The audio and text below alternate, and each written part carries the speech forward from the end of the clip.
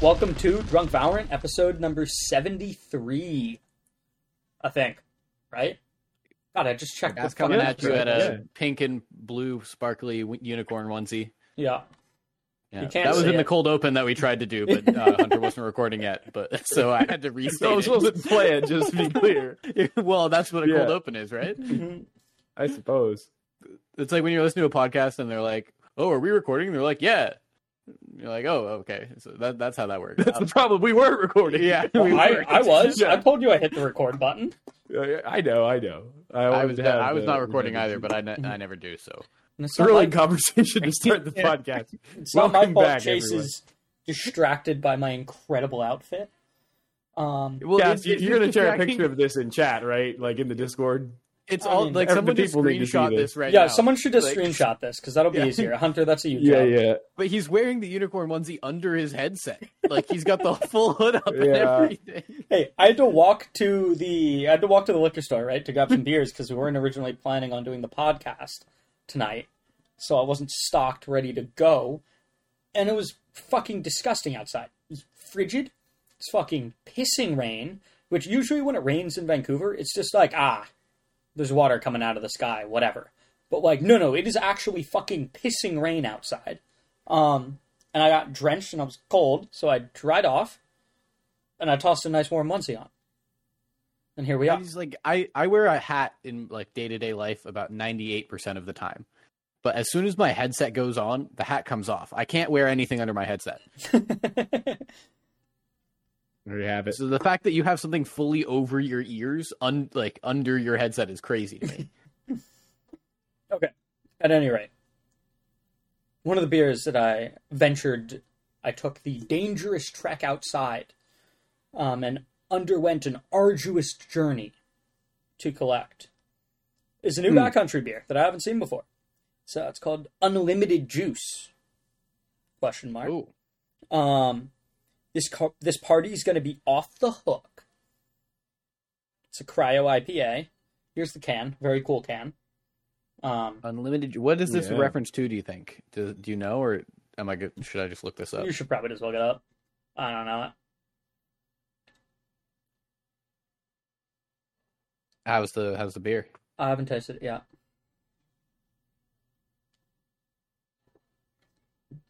Saving the live reaction. Yeah, no, it is. Oh, it's Arrested Development. Oh, okay. Whether you've been left home alone with a hidden stash of juice, or you're at the social gathering of the year, do your best to be discreet. Hold on tight to your personal stash before someone catches a whiff of that dank Citra, Talus, and Eldorado Cryo Haze. Do you think I could have a hit of that juice box? You said that so menacingly. Very menacingly. Serial killer. Like you're up to something. Can I have a hit of that juice box? Well, it's almost like they're trying to use juice as like an innuendo for, I don't know, some sort of illicit substance. Actually, not here. Here, it's just weed. Other places, it might be illicit. Yeah, quite good.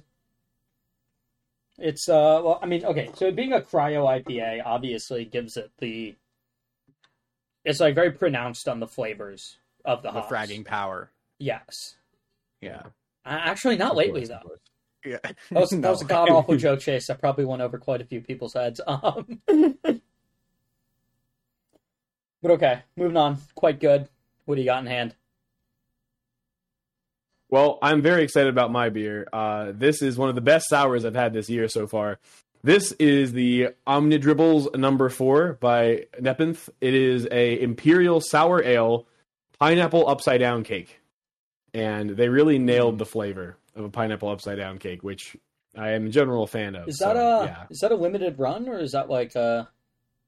Well, so basically they have Omnidribbles and Polydribbles, which are both lines of sours for them. And they constantly cycle through the number of what they're doing. So basically, they're all limited run, but they do cycle. If you can get another one of those, you should get one, and I'll pay you to ship it to my dad because I think he'd fuck with that. Yeah, He's a big fan of that kind of flavor. Well, he's just like he's into sours, and pineapple upside down cake is one of his favorite cakes. Oh, cool. I don't know if I've ever actually had a pineapple upside down cake. Specifically, rum pineapple upside down cake.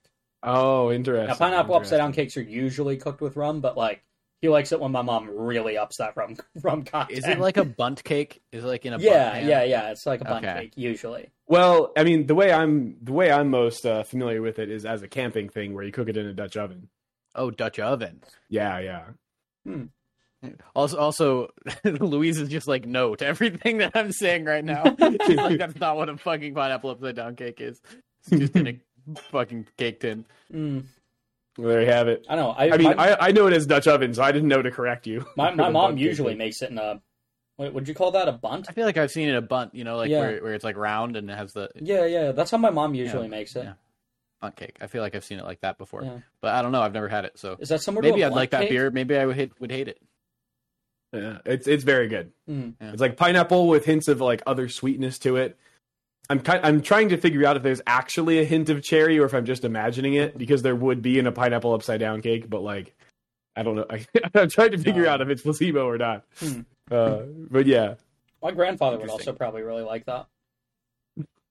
I could just tip it to all your family. Yeah, Kaz's entire family would fuck with this beer. Yeah, it's really good. It's a really good sour. Well, it kind of sucks that I have to go last since I have the least. Yeah, I saw what your can the was. Three of us. Since I have a remix vodka soda by Red Truck, which is that the new remix vodka soda by Red Truck? It's a new remix vodka soda by Red Truck, which is the inside joke between Cass and I and a bunch of our old roommates and my girlfriend and stuff. But when we got a bunch of them for free at one point, and we were like pretending to always be in an ad for the for remix vodka soda. That's fun. So yeah, basically I'm drinking a mango passion fruit vodka soda, and it's quite good. I don't know if I'd had the mango passion fruit one before this pack, but it is probably my favorite in the flavors. It's very good. Mm-hmm. Easy drinking, hints of mango, hints of passion fruit. Got it. Yeah, it does sound tasty. All right, anyway, it's pretty fucking general. Mm-hmm. Hunter, do you want to lead us in here? You're the man with the brains with the first for this topic. Week. Yeah. Well, I'm going to go ahead and share a link with you guys, which will also be shared with people in the Discord. But this topic, I think, isn't like super visual. Basically, I was thinking about how to give a accurate representation of how impactful your kills were in a game when you're looking back at the scoreboard at the end of it, whether it's on Tracker or whether it's in Valorant itself. Because not every kill is created equally in terms of how much it actually sways the round. So I came up with this formula called impact kill percent, or IKP. And I essentially a lot here. Wait, were you sharing this with us? Well, I just sent it in the host text. Oh, okay. So basically, it follows a pretty standard formula. So essentially, I kind of racked my brains thinking around like in disadvantages versus advantages. How does like getting a kill change things? And I realized something which seemed at first maybe a little bit backwards, but then it kind of made sense to me, which is that kills that you get have the most impact when the team numbers, the numbers alive of your team and the enemy team are as close to even as possible. Because if you're, the last alive in a 1v5, chances are, even if you get one kill, you're not going to sway the outcome of a round. And then if you're in a 5v1, chances are someone else would get the kill if you didn't.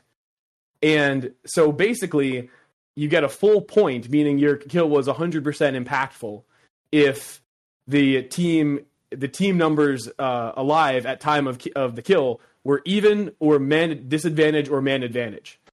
And then as you start going away from that, either more man advantage or more man disadvantage, then you lose 25% impact for that kill. Interesting.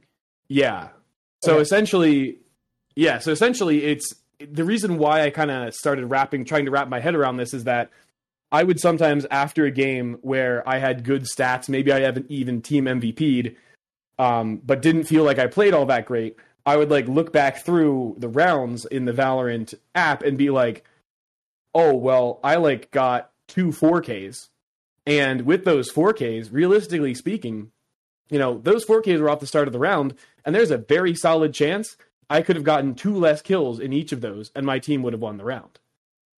And then I thought, it's good to reward things that are particularly impactful and remove one case of really not. So you lose all points for your kill if it's in the round epilogue. I don't know if epilogue is the right word, but if it's after the round ends. Yes, after the round ends. So econ damage kills. I'm talking about how your kill impacts the current round, and econ damage kills vary so much in terms of like how much of an impact it actually makes. And then you get an additional 0.5 for a first blood kill, just because going from even 5-on-5 to all of a sudden now you have man advantage initially, like that can really open up the strat book for you. And then on the opposite side of the people who'd be getting first bloods, if you do win the round and you're the last alive, then you will get a bonus 0.5 for every kill. Because like if you have a 1v5 clutch, it would feel really weird to be getting partial points for a lot of those kills when all of those were very impressive.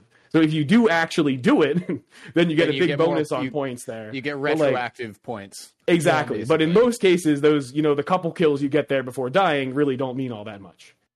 So there you have it. I have one more layer that's a little different, but I wanted to kind of leave it there and see what your thoughts were to start. Okay, well, I got a couple of things that jump out at me. Go ahead. Okay, first of all, is when you're at a one-man disadvantage, yeah, I think if you can get a kill there, that's the most impactful kill you can get. Assuming you don't just get insta-traded. Like, assuming if you can get a kill and get out, I think, and to even the playing field, right? So someone gets a pick right off the rip with an op. You don't trade them. A chamber TP'd out or a jet dashed out. So you're playing 4v5. If you can then get a pick and turn this round into a 4v4, I think that's one of the most impactful kills you could possibly get. But is it also is the turning it into a 5v5 or a 5v4 initially the same impact? I think yes, it is super impactful to have that first kill. Sure. You also, of course, get the first blood bonus. Yeah, but sure. Yeah, I'm thinking maybe slightly different than what you said, Cass. I think I may be in this current formula overvaluing switching from a 5v4 to a 5v3, so the man advantage kill. So maybe that one should be undervalued, but I kind of agree with Chase that kills while even and kills while down one both have a massive impact, and I'd have a hard time deciding which of those is more. Yeah, I'd say kills while even are I'd say I'd count them similar. I'm fine with giving them both a full point here.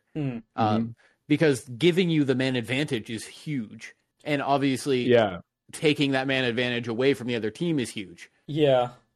I would agree kind of with Hunter that maybe if you're man advantaged up, it's slightly less valuable. It's slightly less valuable. Yeah. So maybe I basically shift that scale up for the advantage. I can see what you're saying.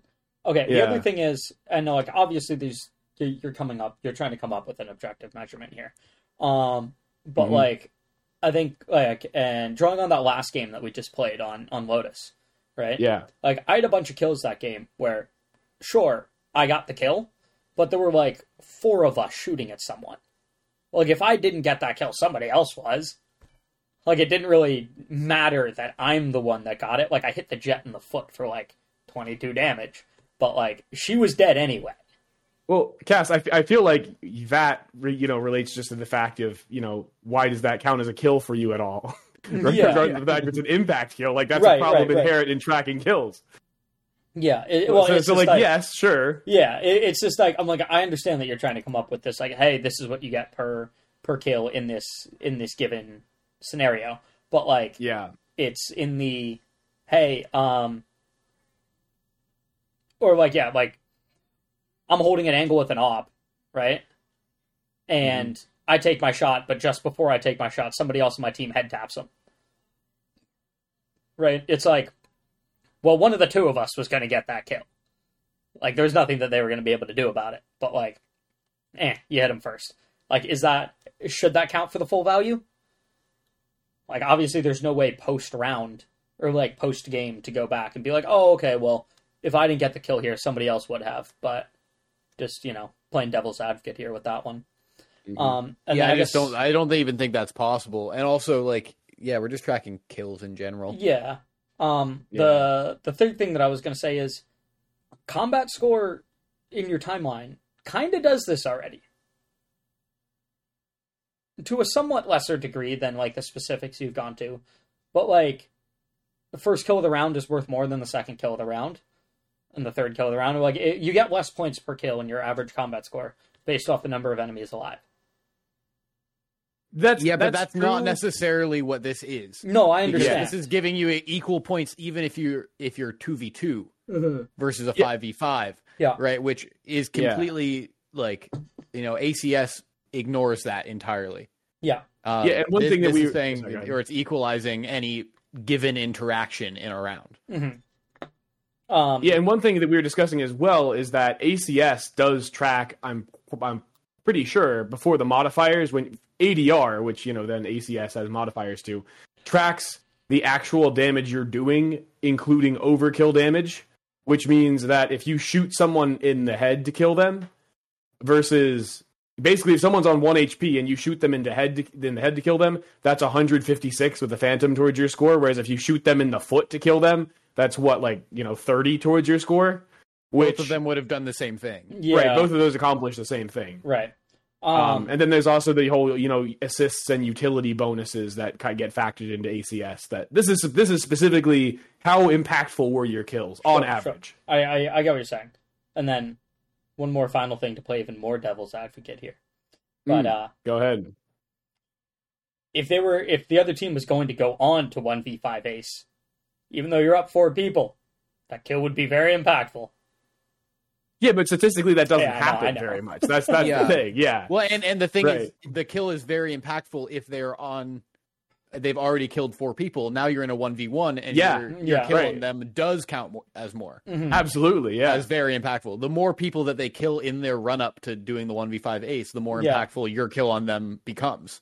Yeah, you get the one. Okay, you get the 1 for even, and then you get the 0.5 bonus for the clutch in that situation. And then the other thing is, I think there should be some points added if you remove an op in post round. See, I was thinking, okay, so the post round penalty, like removing, like no, you don't get any points for a kill in epilogue. I see where you're saying with kills during the round. Yeah, and it does get really complicated. Of like, when was it actually a good eco kill to? And when did they have enough money to buy anyway? Or, did that actually affect 3 rounds down the line where now they have to buy? Like, it's way too complex. But I kind of think that you should get a percentage of the points post round. Okay. Yeah. I would be open to considering that. Go ahead. If there's like 5 of them alive rushing you down post round and you get 2 of those kills, like they still are not very impactful. So, like, you still get the, lower points, but maybe you get, 10% for post-round kills or something. Just something to be like, you're doing something. Right. I'm doing my part. Yeah. Also, if I'm the one that's saving, and, 3 people are trying to get this rifle out of my hand, and I kill all 3 of them, and that's die... super impactful. And die, that's not crazy impactful. But if I live after getting those... Well, that could be. But the thing impactful. is, then you could be like that. That's impactful for the next round, where you had that better weapon to get more kills, and that's factored into the score of the next round. True. Maybe, but I might not be the one getting those kills with that weapon the next round. Then it didn't matter that you saved it. Well, no, but I'm saying he saved it for someone else. I saved the rifle able to buy somebody else. It's let's say I'm playing chat, right? I can drop that rifle over to someone if I've got knives. Alternatively, I might be, hey guys, I'm gonna entry, pick up my fucking rifle when I die. And we'll just cycle this rifle through our team. Which, I haven't seen a ton of in Valorant, but, that's a pretty big thing in CS, when you manage to save a rifle or 2, is utilizing, the people going in are the ones that have those rifles, and then when they die, there's someone behind them with like a pistol, maybe some armor, to pick that rifle up. Yeah. And then keep going in, right? And so it might not be me getting the kills with that rifle, but like that rifle might get multiple kills the next round, and like it might end up turning the tides there. Sure, yeah, probably no some of that's because to... there's a lot more entry agents in Valorant that have, well, I mean, that's a lot more. There are any at all entry agents in Valorant who have movement abilities and just like different aggressive things that make them tend to separate, so that there's someone not immediately behind them to pick up the gun, unlike CS where you're all walking or running.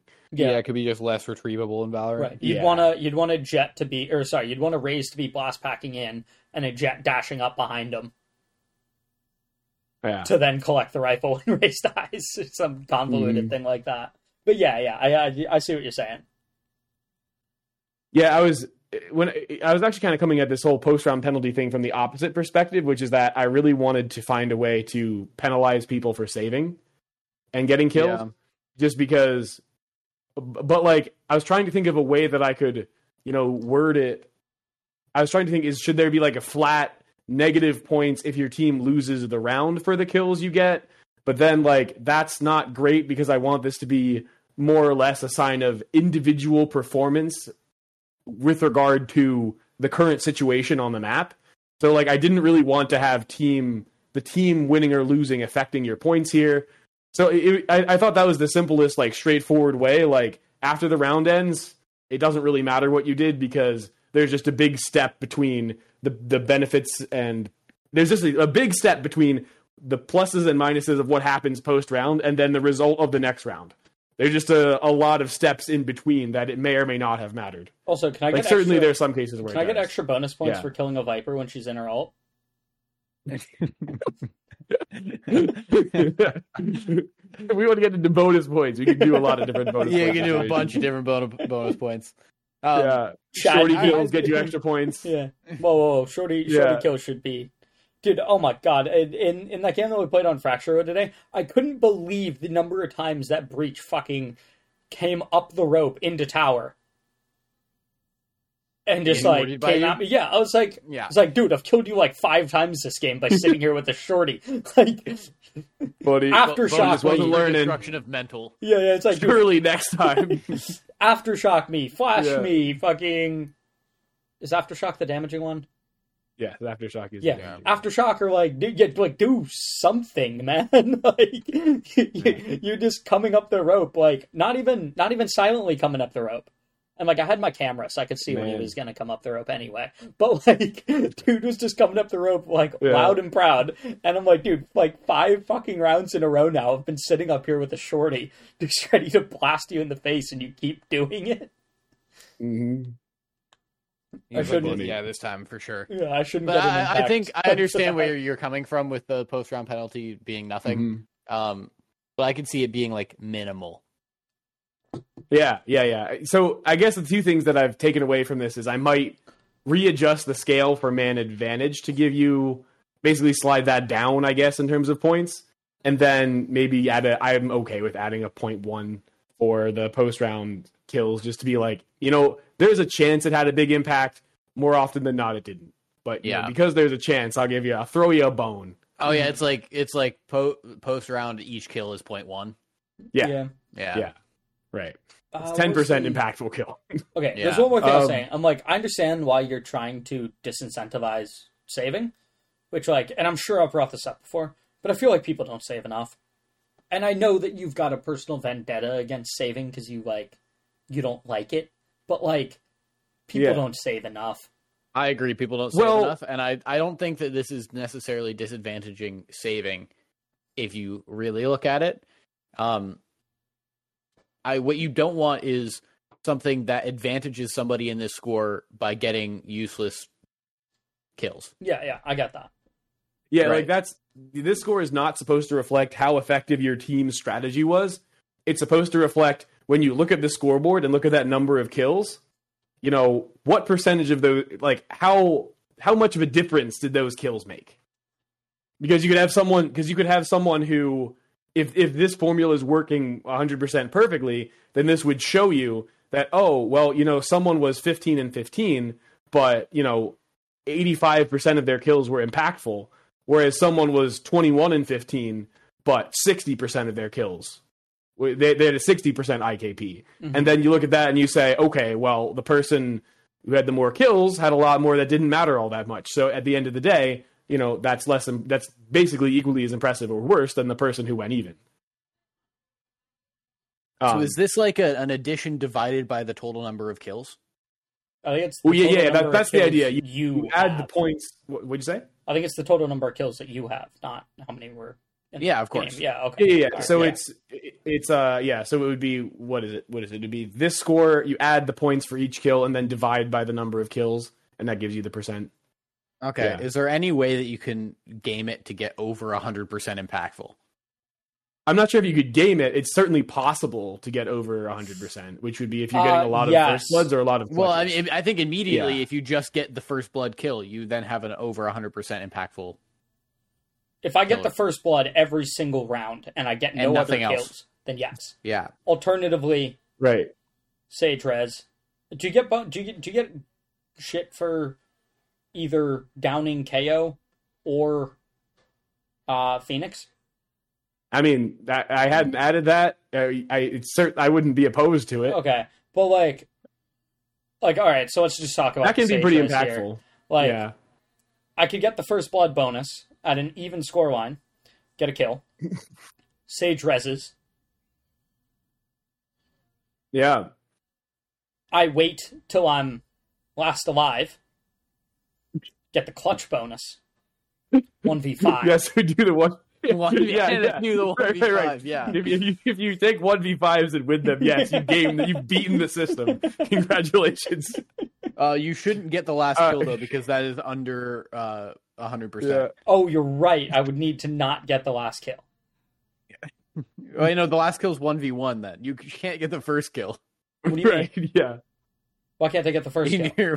Well, the quadruple man disadvantage would get you 0.25 plus retroactively 0.5, which would make it a 0.75. So but then everything from there. No, but I don't have an advantage. I wait for the rest of my team to die.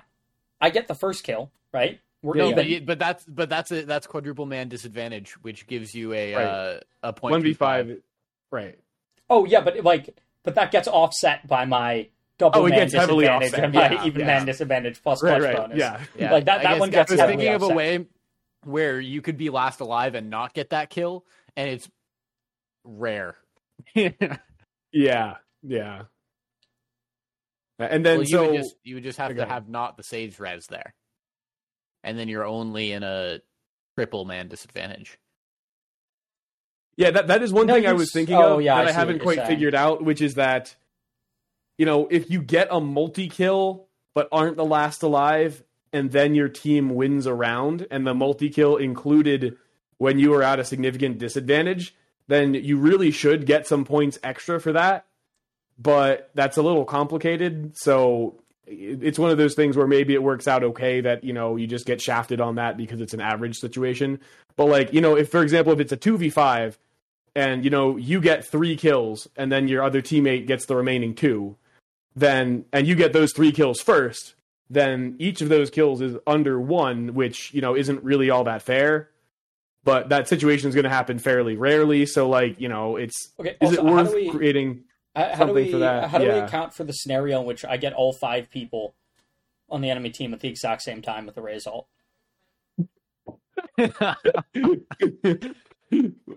Like, yeah, I guess because we're even when all those kills happen.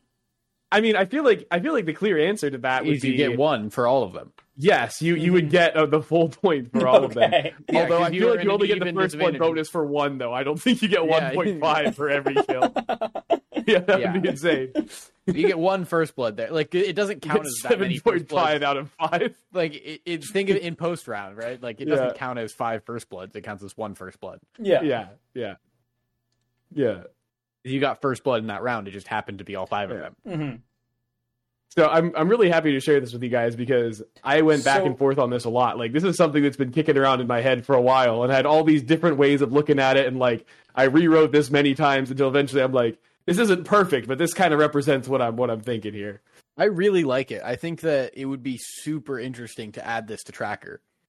Now, if anybody in our audience works for Tracker... Yes. Oh, please. Yes, I would love that. Or like at least give us what your take is on this so that we can be like, oh, we can adapt it, or give Hunter a job there. Yeah. Okay, the other thing that I think would be okay, well actually less about this being cool and more about just like I'm thinking of this map from Modern Warfare 2. I believe it was called High Rise. It was the most beloved search and destroy map for one reason, and that was the spawns were in opposite corners of the map, like opposing corners. And as everybody ran out to get to literally anywhere they wanted to go, everybody had to cross this one sight line. That went all the way across? That went all the way across from spawn to spawn. And so, and it was a very small gap. But like literally everybody would get a sniper, pray for the god spawn, and run up there trying to get that 5-man collat.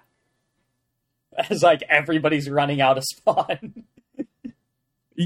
I feel like I would only be a part of the getting 5-man collatted so many times before my opinion of the map was not positive anymore. Yeah.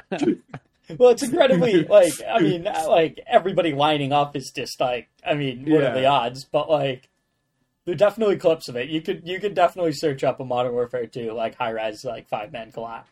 I'm sure some MLG compilations with that in it. But no, it's just like that the whole thing of killing all of them like right off the rip with like a result just kind of reminded me of that, of everybody just like praying to get the god spawn so that they could get there first. Yeah. And then you have to like simultaneously pray that the enemy team doesn't also get the god spawn so that like you get there at the same time because you want to beat them there. Yeah. It does sound like a fun situation, even if sometimes it could be the opposite of fun. Yeah. Yeah, Hunter, you said there was another level or another layer to your... Yes. There's the final layer, which I have at the bottom, is the team success impact kill percent, which basically would be separate. You would get to see both. But this just sets the kill score that you get to 0% for any kills in a round that was lost. So this is now switching it from how well you did individually to how well you did individually that counted towards a round win. So this way, basically, it's saying this score is now not fair to you in many cases. If your team lets you down, you're going to get shafted by this. But it's a way to see how impactful was I in actually getting the rounds on the board. And what I thought is the interesting thing about this is that if you have a really low score here, it could mean either that you're doing dumb stuff, like, for example, you're just being hyper aggressive and you're getting a first blood, but then getting traded because you're pushing too far. And so you don't impact your team's winning the round all that much. And so you would have a pretty high impact kill percent because of the first blood with the bonus for the even man plus first blood bonus. But then that doesn't really help your team all that much. And then the team success impact kill percent would reflect that. But then I was also thinking of the game I played as Neon on Haven, which is kind of the start of me thinking about this, where I played really well and got a lot of first bloods where I wasn't immediately traded. And my team lost like 80% of the rounds where I got a first blood without being immediately traded. And I top fragged. And I was like, damn, my team let me down. And so you don't really know which one it is by looking at this. But I still thought it could be interesting to look at. I don't think this solves anything for me. I don't like. I don't think it solves anything either. Like I don't know why this is a necessary stat. Like the previous one makes total sense because this is something you can look at and mauled. Yeah, like the previous one when you're like, I'm getting the worst teams, and you can prove it via this stat. Right. You're like, I did my part. Look how high my IKP is. Yeah. Right, and we still lost this game. Exactly. Yes. Exactly why. The second one is like, well, it doesn't give me shit. Yeah. Like we lost the game, and so it's dog shit. No shit. We won the game. Oh, it's very good. Yeah, great. It's the same as IKP at that point. Like, yeah, that's fair. That's fair. Yeah, I had.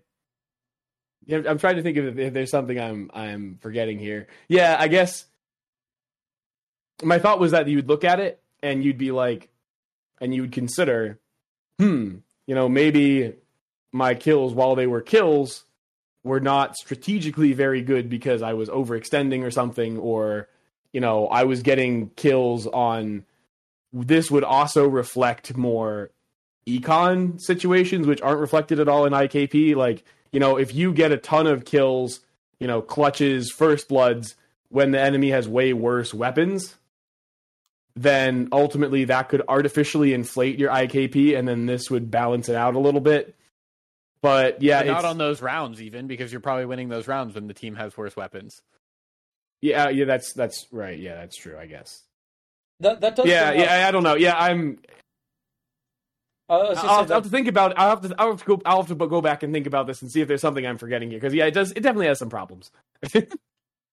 The only thing that I can think of is like the first scenario that you brought up, which is like you're being over aggressive, you get a kill, but you're instantly traded, and it didn't actually do anything for your team, but you're getting first blood points and even team members points.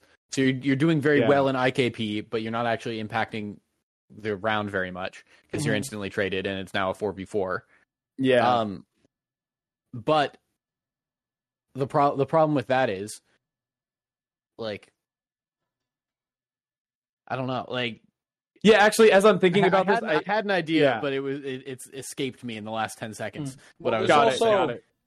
There's also the idea of like perhaps these numbers should be like slightly shifted for like attack and defense in terms of like getting into a 4v4 on attack, assuming you didn't lose a very impactful player such as your smokes, is generally advantageous. Right? Like, if you and the enemy jet go 1-for-1, when you're on attack, that's probably pretty good. On defense, that's less good. Regardless of who gets first blood. You're making an assumption, which I don't think is a bad assumption, but is somewhat in flux. And that is that the 1-for-1 being favorable to the offense is predicated on the idea that the offense is taking space off of the kill. If you as the defense push really aggressively and, catch, and you take more ground than the offense, and it's a 1-for-1 trade, then that's now favorable to the defense. I don't necessarily disagree with you, but also I think if you're in a scenario in which, say we're playing a set, right? Like, both jets swing tree and tiles, or B-links, respectively, with ops. Yeah. One person, or like, okay, actually, let's have it be a Raze on the enemy team, right? You swing tree, Raze tosses a nade at you, you get the op kill on Raze, you die in her nade. Yeah. That's probably, like, no space was taken by either team. That's still advantageous to the attackers. I think it is in general advantageous to the attackers because now the defense in general is required to be split up, meaning that, like, as an attacker, you will most likely have a man advantage on your, like, attack to site. Now you're splitting them up even more by having only 4 of them. Right? So now you can go 4. It's more likely you're going to enter a site and be a 4v1. Well, more likely a 4v2, right? Like assuming on a 2-site map, right? As what you're trying to do as attack is you're trying to go in kind of like 5v2. Right?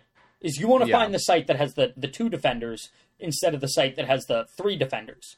Now, obviously, most sites have a mid, and there's kind of a caveat with that, but, like, let's just assume the defenders are or equal. 3 sites in general. Sure. Yeah. Like, let's just assume the defenders are split between the sites, right? It's like, you want to attack the site that has fewer defenders based on how they've split themselves up. And you could consider that a win if you identify which site has 2 defenders instead of 3 defenders. Now, when you're in a 4v4, you're going in most likely 4v2. And so it matters less which site you hit now. Because they most likely only have 2 defenders, you're less likely to run into a scenario where they've got 3 defenders there. And you can always get that one pick, and you guys can back off, go quiet, kill noise, buy some time, wait for the defense to shift themselves back around, and try to find the gaps. Because the maps are designed to have somewhat around the count of 5 avenues. Like, you look at Haven, you've got B site, you've got A long, A short, garage, and C long. 5 avenues. In theory, you can commit 1 defender to each of those. As soon as you're 4v4, something's now open. Something doesn't have a defender. And as the attackers, you can try to either use utility or just contact up and try to find out where that gap is. And if you're 4v4, you can do that. Yeah, I definitely see, I would definitely agree that the benefit of, an even kill is more towards attackers. More just in general. But I'm wondering if it's enough to warrant shifting the point scale. It might be. I'd have to think about it. Like, I don't disagree. I'm not disagreeing with what you're saying. Mm-hmm. But yeah, I was also thinking about the team success thing, and I think that layer to it, and I think that actually kind of falls into the same issue as I'm considering it more as the tracker score that we've been discussing, where your tracker score very often doesn't say all that much because people on the losing team just have way worse tracker scores than people on the winning team. And it's like, on the one hand, it makes sense that you account for how your team did in your performance, but on the other hand, you can also just look at the final score to determine how your team did and then be like, oh, well, clearly you didn't do enough as a team. Yeah, because you lost the fucking game. Right, you lost the game. Like that's what annoys us about like the tracker score. And for those that don't really know what that is or don't use tracker, like tracker will give you a score now on every game and in general how you're doing. That will put you in a tier of are you likely to like increase in rank, stay at the current rank, or decrease in rank, based on how you've been playing. But it's so heavily weighted on whether or not you've been winning games, which makes sense for are you likely to increase or decrease in rank? Yeah, sure. But also Valorant can be streaky. And maybe you're like popping off in games and your team is losing, and that's not necessarily on you for that game. Like, why is your tracker score super fucking low for that? Just because you lost the game, but like you were playing very well. Right. Okay, so actually, here's I found one game in my competitive history. It was the last game, actually. No way, there's a game in your competitive history? Yeah, I know, right? Holy heck. We lost 6-13. I had a 665 tracker score, which is pretty solid considering we lost the game 6-13. Yeah. But it's the only example I can find out of any of them in which I have a 6. I have an above 500 tracker score in a loss. Every other loss is just like, well, no shit, my tracker score is low. We fucking lost. Right. So, yeah. Yeah, so I'm moving away. I would have to rethink that to make it meaningful at all, because I think the way it is, it's not very good. But yes, Cass, if you wanted to say more about the offense versus defense, that's perfectly fine. My mind goes in a lot of different directions at once. No, I kind of steered the direction away. That was kind of the majority of the take that I had on that, is just that, like, the getting into, like, when you're on the attack, like, generally speaking, going even trades from like a 5v5 to a 4v4 to a 3v3 to a 2v2 are generally advantageous to the attackers. Obviously, if you go to a 4v4 but you lost your smokes player, well, that's kind of an L. Yeah. And so in Valorant, more so than a game like CS, it is somewhat predicated on which agents you end up losing. Like getting a kill on an Astra is probably way more impactful than getting a kill on a Yoru. Or getting a kill on a Brim who's already used all his fucking utility is whatever. Sure, it's nice, but like, he dropped his molly, used his stim beacon, all 3 smokes are out. Well, He's just a gun. like that. That's too much to kind of take. Yeah, in. no, like, I get how it. much utility does the No, opponent have I left? get it. Right. Yeah. I think what Hunter's Yeah. Devised is just so much more informational on how you've done in the game. Were your kills important in winning the game? Even if you lost the game, it doesn't change it. Mm-hmm. Yeah. That's what I was kind of going for, because I at one point had a bunch more modifiers, and I'm trying to remember what they were. I don't even remember. But basically, I was trying to keep it relatively streamlined to where, like, yes, there are going to be cases where you get shafted by this and cases where you get more points than you should have, but it will average out to being pretty reasonable. I'm going to say I doubt we'll discuss this on the podcast again unless one of the tracker devs does add a tracker, in which case we'll definitely discuss it again. But I might go back and forth in the Discord with you guys, not just you two, but other people in the Discord, and revise it, see what other people think. Okay, also, I've got a tracker score of 1 in a game. Oh yeah, I've had that. 1? Yeah, 1. The worst I see is a tracker score of 3. I've had a 1. How many kills did you have in the game where you got a 1? 7. I have a 5-kill game where I got a 3. I don't think I've ever had 1,000. I don't know if that is 1,000. I found a 999. Yeah. But I do have a 1. I had 6 kills in that game. I was 6-15, and we lost 3-13. I have a 999 as well. I think 999 might be the max. But a big thing about your tracker score is that, like, it counts round win percent as a quarter of the score. Yeah. Which I think is just stupid. Yeah. Like how you did in the round does not necessarily mean that you won the round. Because if you get a 4K and then the last player 1v5s you, that should be way better for you. Yeah. And I mean, I guess in general, even in that scenario, yes, the 4 things that go into your tracker score are, round win percentage, cast, ACS, and damage delta per round. Yeah. And so if you get a 1v4, or if you get a 4K and then they 1v5, you probably are increasing. It is a net positive on your tracker score for that round. Mm-hmm. Yeah. Oh, but shoot. It does lower it that you lost the round. Yeah. I'm also realizing another dynamic to this, which is that basically you're counted for your team's impact on you twice.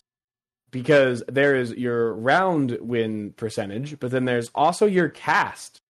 Your cast is also dependent on how competently your team plays around you, even though obviously there are things you can do to have a better cast. Well, and the reason why I was saying survive doesn't rely on your team. Yeah, kill, assist, survive. Does Actually, not, assist. It's only somewhat. trade. Assist relies on your assist. team. Well, assist and also survive.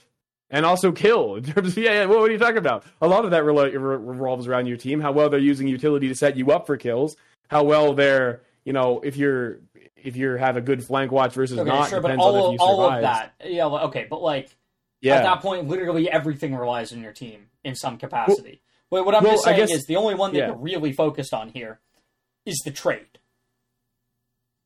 The other ones is I got out of dodge. That's something that I did, therefore my tracker score, or my cast is improved. I got a kill, therefore my cast score is improved. Oh, I didn't get traded when there was Tony standing in tower with me? What the fuck? Well, now my cast has gone to shit. Thanks, Tony. But wow. Poor Tony. I'm thinking of this. I lost my where... Vandal round 2 because Cass didn't realize someone had slipped past into sight, even though he was supposed to be watching it with his cam. Yeah. No, God, I'm just thinking of a round where this raised blast packs up towards heaven, walks past Tony, and right clicks me in the face with a classic. And I'm just standing there being like, yo, Tony, what the fuck? You were right there. How did this happen? That's great. To use a very concrete example of the whole thing we're talking about, I was looking at that game that we all three played earlier on Fracture, where there's a throwing Reyna on the other team, and we just absolutely stomped them. And there was a Raze on our team who went 12-11, and she got a tracker score of 721.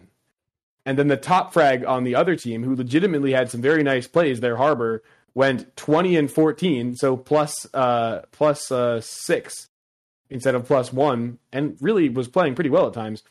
And he got a 509. So he got a way worse tracker score. His tracker score should be good. He was a fucking good player. Yeah, the fact that, the reason why I brought up cast is because I looked and I saw his cast is 56%, whereas our raises was 72. And I think a lot of that can be blamed on the fact that, our team was just playing well together, such that Raze was not being in situations where she would have to worry about surviving as much, getting traded better, getting set up for kills better. Whereas, he was fighting for his life and doing a damn good job. I don't think the 56 cast really says anything bad about the Harbor from that game. But, that's another part that's favoring the Raze instead of him. Isn't your cast a percentage of the rounds you played in? Yeah. So long as you get a kill during a round or an assist, you have 100% cast, right, for that round? Is the only time your cast goes down is when I don't get a kill, don't get assist, don't survive, and don't get traded? Is that the only time you get negative cast? I'm not sure, because I would have thought that's correct, but I'm looking at this, and the Harbor... Let me take a look at this. Because if in 50% of the rounds you didn't have jack shit out of those, then, your cast should be not great. Also, just really quickly, if you guys go view the stream, check out the enemy Neon's name. I didn't even notice that. Yeah, no, I was just looking at this too. Cass was in a game where the enemy Neon's name was Cass on top. They top fragged their team, and Cass top fragged his team. Yeah. Oh my god, that is wild. Holy, which is just really funny. But yeah, Cass was on top in all scenarios. Yeah. Yeah. But also, I thought cast had to do with individual interactions, because how can you say survive? Let's just survive the round, I guess. Yeah, because at Cypher, there are a bunch of rounds where I'm anchoring site, I'm on the other site, they hit the other site, I don't do shit. By the time I've rotated over, they're all dead. Or I don't even rotate because I never get the call that they're on site because they just get wiped out before they even get there. Yeah, the kill is... Yeah, so I guess it is a round thing where if you do none of those, it's not great. But if you think about it this way, right? Especially the second half of that game when we switched sides, me and Chase were absolutely just running it down, trying to get as many kills as possible for the fun of it. And maybe Cass, maybe you're doing that too, but me and Chase are more vocal. No, I'm a Cypher. That's a lot harder for me to do. I mean, you still could have done it. You shouldn't do it as Sova, but I was doing it. Anyway, the point being that we were taking all the engagements and winning a lot of them. So it was incredibly easy for our Raze to survive the round. The S part of it was made very easy for our Raze, and she got a lot of rounds off of that, I would imagine, without going to her performance specifically. Yeah, because we were the ones taking all the duels, and we were winning the rounds, obviously. Yeah, and then the Harbor on the other side, you think about it, he throws his wall for his team. With controllers, how assists are calculated is not, always the most... You don't necessarily get assists for preventing your team from getting shot by people. That doesn't really work that way. There are plenty of times he threw good utility for his team all died, and now he's being swarmed by us. And, if he gets no kill, no assist, and just dies there, does that mean he played poorly in that round? Not necessarily. So that's kind of where I'm saying. Yeah, I think that your team performance does play a big role in cast. But I'm more on the fence than I thought that I was for this. It's like double jeopardy is what I'm saying. Obviously cast has a lot more to do with individual performance than round percent win does, but the fact that tracker score is taking both into account just has such a big performance of such a big factor of how good your team is doing, that it really plays into what we're saying of, you just get screwed if your team doesn't do well, regardless of how well you played the engagements in the game. True. Yeah, I guess that's if you're someone that's a sentinel or controller and you're going to be last alive a lot, then cast is really not in your favor if your team's bad, even if you're playing pretty well. And even if you're if you're supposed to be taking that initial space like a duelist, and you just have no one following you up to trade you. True. Yes. Then also you could be performing pretty well, taking the space for your team, but not, if you don't get the assist or the trade because that person doesn't die or doesn't die. Yeah, right. Like you do 120 to somebody, and then they just survive the rest of the round, and you're like, oh, like I didn't get my assist for that. Like that's bullshit. Oh, I hate that. I took space and they were 1 HP. Like what the fuck? Yeah. Mm-hmm. I mean, also, like, again, just to play devil's advocate here, like, and it's something that I'm guilty of too, like when I'm playing Jet, is like, I'll go in preemptively. Mm-hmm. Like I'll blow my load prematurely. In terms of like, before your team was ready to back exactly. up, it's like, like the reason I didn't get traded is because, like, my team was sitting behind a fucking Viper Molly, right? And I was just like, in that case, that is on you. Yeah, it's so, like, well, there are a lot of scenarios over. where that is on you as a duelist as well. Right. But I'm saying that there are scenarios where it's not, and you can still have a really bad cast because of that. Sure. Or, like, I mean, like, because Chase has been playing Phoenix a lot, right? It's like, well, all right, Chase flashed in and he went in, but then he tripped the Killjoy alarm bot, who now popped her Molly at the choke point. Yeah. And, well, it's like, okay, do I take 70 fucking damage to go through this and try to trade him? Or do I just say, well, hope you get the kill, Chase. I'm gonna stand here and look at my camera. Yeah, right. So, and that actually, I don't know if this is a full segue, but that brings to mind something I was talking about earlier, which is that as we get ready to have our premier team take over the world, one of the things I was thinking is, it's an accurate statement. That one of the things I think we should do is have clear protocols of. Because it's something that happens, in our ranked games, even when we're 5-stacking a lot, is exactly what was described, where some people will have a read of the situation where they think we have an opportunity, we should go ahead and push onto site through this utility, or in spite of there being people here, and then others will think, oh, it's time to start thinking about, backing off, and then you have this schism between the people who are going in and the people who are backing out, and it's kind of a worst of both worlds situation. So I definitely think it'd be good for us to have some protocols where someone is calling, okay, it might not be the best situation, but let's go, or, all right, don't go in, Cass, we're backing out. I mean, I think that's just like an IGL thing, right? Is like, even not the right decision is better so long as all 5 people commit to it. Yeah. Now, if we're going to make the decision, hey, we're bursting through this Viper Molly and Viper Orb, and we're taking site, like, maybe that's not the best decision, but if all 5 of us make that choice and go in, it's way better than us not committing, 2 people make that choice, and then they just die effectively for free. Yeah. And so I think that's like, but I think the majority of that gets solved with an IGL. An IGL is just like, hey, we're going. An IGL, but also like, hey, like knowing like, hey, I'm waiting, like as that person who's going to exec onto site, I'm waiting for my IGL's call. Am I going in here? Mm-hmm. Yeah, and I think even, maybe this is the military in me speaking, but I also think it'd be good if we had a very clear word as well, because it could be like, oh, well, let's push up to site, let's go in. But then, like, at what point is there a potential to call that off? Like, I feel like it'd be good if we had a word that's like, okay, a safe word. We need a safe word. No, we need a safe word. Of like, we need a safe word and a unsafe not word? safe word. Yeah. If someone calls for a Leroy, that means we're fucking going in. Come hell or high water. What's the back the fuck off? It Pineapple. works. Pineapple, guys.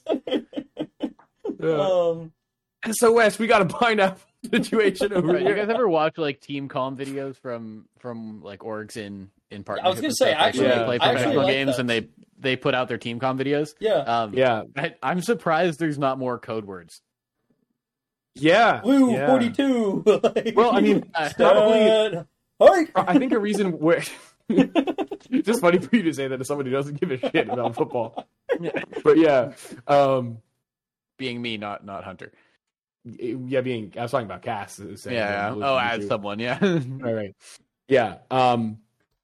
Yeah. I think the code words could be more helpful for us than they could be for pros, because the pros have scrimmed together so much that they know if their IGL is like, all right, guys, let's send it in there, or let's hit it. Their IGL could probably say things different ways, but they're in tune with what their IGL means. Yeah, exactly. They know what the strats are, so they don't necessarily need the specific word, because this is not Carmine Core I'm talking about, just to be clear, but like a lot of pro teams, probably there's more synergy there.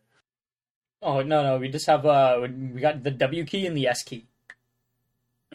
So this is a W round, or like, guys, like, hover the S key here. Like, this might be an abort kind of situation. I think it's just how, I feel like this is more of a, whatever our IGL ends up feeling most comfortable with, it's on us to figure out what they mean. Yeah.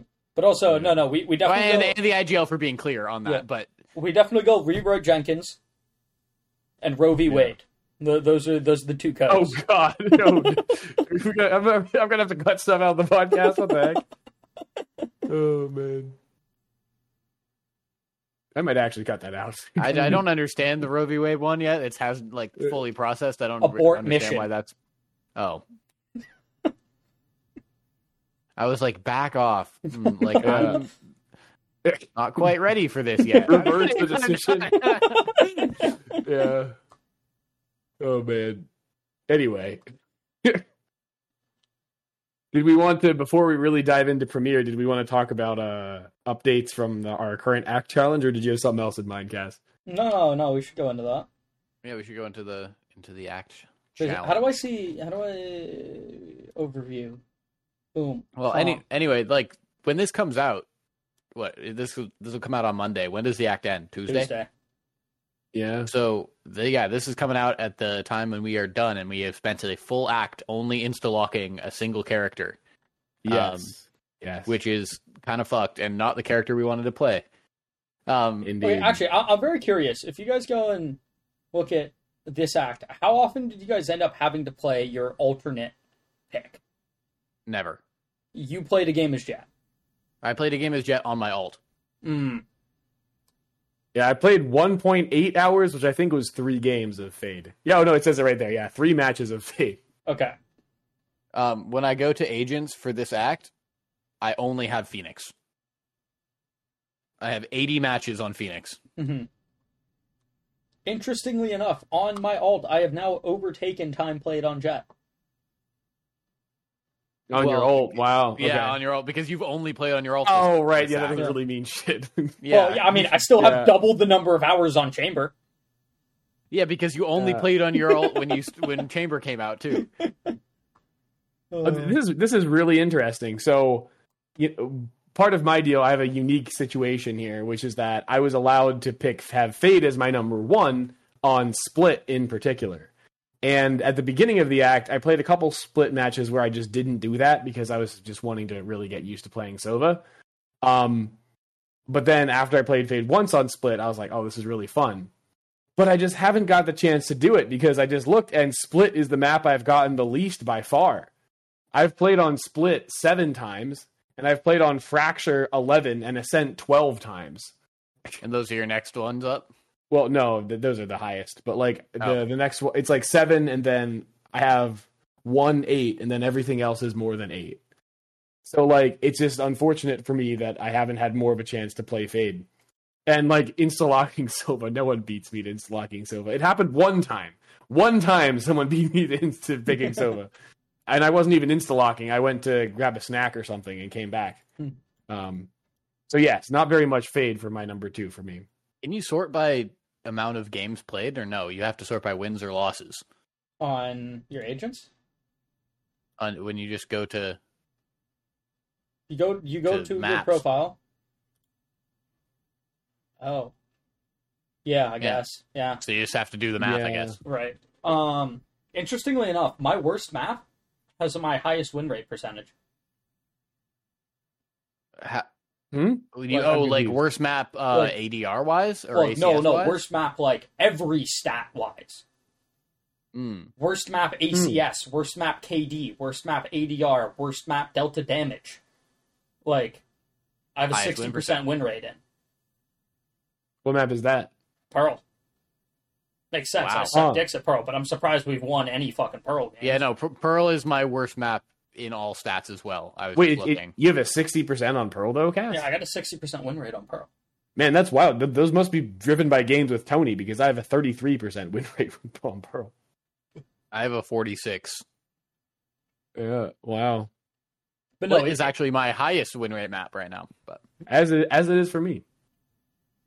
Wait, what's your highest win rate? Split. I'm 50%. Scott, my best ADR and best delta damage, though. The map that I personally play the best on, though, I think is Ascent. Which I feel like I'm also pretty good at Ascent on Jet. I'd have to... Yeah, I was going to say, it's kind of funny because, like, if we look at Sentinels, just KJ is so much better than Cypher on Ascent. Oh, yeah. Like, it's just such a not optimal pick. Right, so but I think that's another thing, though, is, like, Cypher has a couple of, like... Well, he's got one brutally nasty trip on B. That covers both Switch and Highway. And is very complicated to shoot, and that hallway angle that you get pinged on is bangable from like a lot of different places. But I think you're almost incentivized to go Highway because you're like, oh well, there's no Killjoy on the enemy team. Like, waiting to just fucking run it down Highway. Yeah. Also, right. I can't believe, but like, no one seems to know where the Cypher cam goes on Ascent B side. And I think it probably has a lot to do with the fact that you just mostly play Killjoys. Never see it. You just never see a Cypher. But like, it is by far and away the cam that fucking everybody uses. And you don't use a different one because it's so much fucking better than all the other ones. And nobody ever breaks it. Admittedly, it's obnoxious. It's obnoxious as hell to deal with before you get sight. But I'm talking about, like, if I have that cam up and I'm in a, like we get into, like, a post-plant scenario, like 2v2, 3v3, nobody fucking, like, I'll tag 5-6 people with that cam. And nobody ever breaks it. Nobody ever breaks it. I'm always surprised at how often, how long you have your cam up sometimes when you're, like, giving full comms of a site. Mm-hmm. Right? You'll just be, like, sitting there in your cam, watching people, like, and you're like, oh yeah, Sova's behind pillar right now. Oh, Fade is coming up, and Reyna's about to leer, and you're like, how are you watching this entire thing and nobody sees this little camera darting around? Well, there's. I guess you haven't pinged anybody with it, which is smart in a way. Yeah, I usually don't. Like if I think it's in an area where I can get more residual value by not pinging someone. Like, I won't ping someone, because as soon as I ping someone with a dart, it's more likely that they're going to find out where it is and break it. So there's, there's one camera I use on Icebox in particular that nobody fucking knows where it goes. Nobody ever breaks it. And it's so fucking valuable after they get spiked down. And, I just made the conscious decision to never ping anybody with that cam. Or never tag anybody with that cam. Yeah, just so they don't know where it is. Yeah, yeah, and they're not then looking for it in future games. You're like, right? Well, not helping Cyphers out in general. Not even future games. It's like within that game. It's like every time I'm playing B site, that cam will be up. Like, I will place my cam there, and I don't want them to know to clear this because there are a couple Cypher cams that are annoying to clear in that they require you to turn your back to any angle that might swing you, and bring your crosshair to the middle of the fucking sky to shoot. Which is why they're annoying to deal with. But this one, you can be very safe from anybody who could be swinging you and break this cam, if you know where it is. But there's no reason for you to ever look in this fucking corner. You know that cubby on B Long Icebox? The one that you can play in with a shotgun? Mm-hmm. Yeah. Yeah, it's in the top corner of that. Okay. Oh, I see. People just don't clear that. People just, because if you're going to clear that angle, you're so close to that angle that Cypher cam is above the vision of your screen. And nobody's going to then look up into that corner. Yeah, you're just like, oh, nobody's there, push to yellow. Yeah. Right, like that's what you're thinking. Yeah, it's in the corner up there, and it's in the corner that like your back would be to as you push past it. Right. So like, just nobody ever fucking breaks that camp. And like for retakes, it gives you full knowledge on who's holding from that half. It views a good amount of back yellow. It views anybody who's playing behind that box that you can wrap behind. Views anybody who would be under nest. It peeks into danger. It just sees fucking everything. And so it's like, I don't want people to know where this is so that they then go and break this in future rounds. Right. Yeah. That's fair. I mean, yeah. How do you think you've been doing on the Cypher in general? What's your end take here? We're at the very ends of this of this challenge. I feel like it took a bit, but like once I got to the point where I have setups that I feel fine running on the majority of sites, and I have different options instead of it just being the same one over and over again. Like I definitely feel better on the Cypher. There's still a couple times that like it's like, man, really wish I was Jet right now.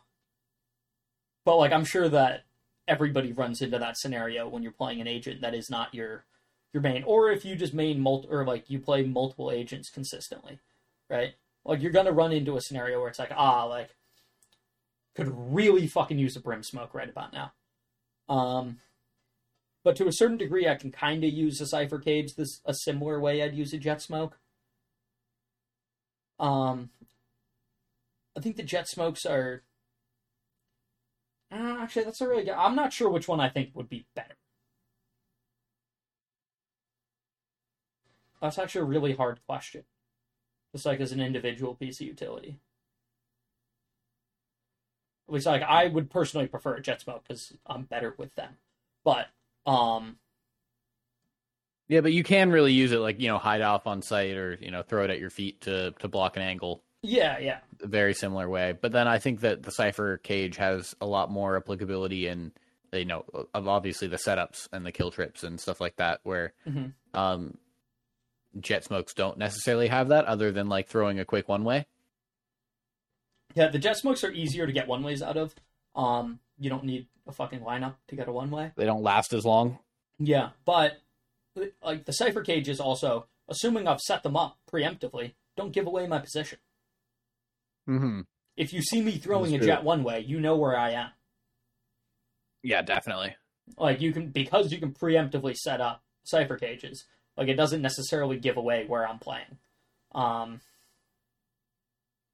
And also them being a different geometry is really interesting in certain facets. Instead of it being just like being the sphere, not a sphere, a cylinder. Yeah, it being a cylinder instead of a sphere can be really interesting in certain scenarios. And Arctic was showing me a couple of Cypher Cages you could do that like seem like they're doing one thing, but in actuality you're ratting out in a corner and it's perfectly covering you. Mm-hmm. Like it looks like corner cages. Yeah, it looks like you're caging something off, but like you're really just ratting out in that corner. Whereas there are a couple that like if you were to use those, it'd be very, or I guess it'd be kind of telling that cage isn't doing shit. Therefore, you're probably using it to rat in a corner. Yeah, like a corner cage, that thing. Yeah. Yeah. It's like some of them are pretty obvious that like that cage, like why the fuck is that cage there? There's another one I found that's actually really useful for baiting people into thinking it's a corner cage. And so it like pulls them like away from where you actually are. Yeah. It's like I end up using it because a couple times I'm running low on time, and I have a one-way lineup. But if I miss the lineup, the cage bounces off and lands on the ground on Fracture A site. Okay. But conveniently, the area which it lands, if I miss my lineup, makes it look like I'm using it as a corner cage. And so people will swing out to the left when they're exiting A main to spam that cage when I'm actually just playing hell. Yeah, I mean, yeah, I guess that's a nice happy accident. Yeah, exactly. I'd rather have the one way, Yeah. but I was running low on time and didn't have time to go pick my cage up before the barriers dropped. So now now I just have this as bait. Like that's all it is, because it looks like it's a corner cage. That's some cool tech right there. Yeah, it seems like you are getting used to the Cypher. I think in our games, like I can definitely tell that you're doing a lot more on him. Still picking up the op quite a bit.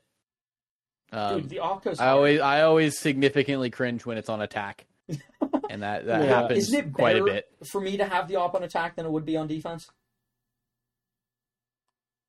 No, because you can easily use an op to use your trips. Like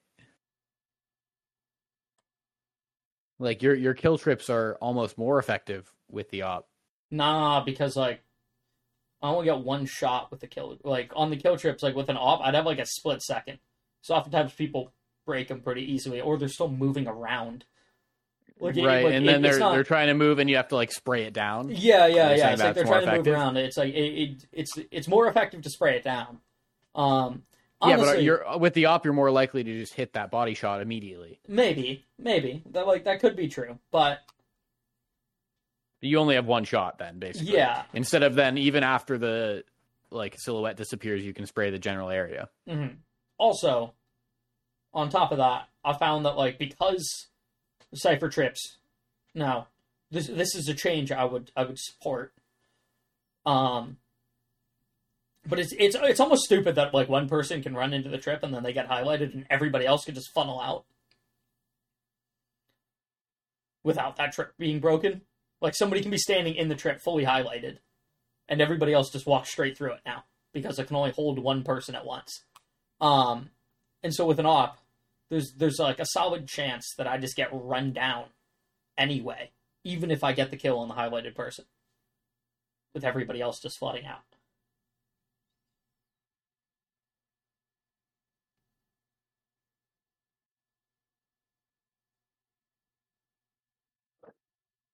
Is Hunter frozen or is it just dead air? Nope. Nope, okay. Just dead air. I was looking at you. I was wondering what was going on. Yeah. We could probably cut that one in post. You cut what? 5 seconds? Yeah, the 5 seconds where everybody thinks the podcast is fucking froze. Yeah. Yeah. I don't think they think that. I think they just think we're super unprofessional. Oh yeah. Well, I mean, you could have figured that out a long time ago. Yeah. It doesn't take dead air to realize that.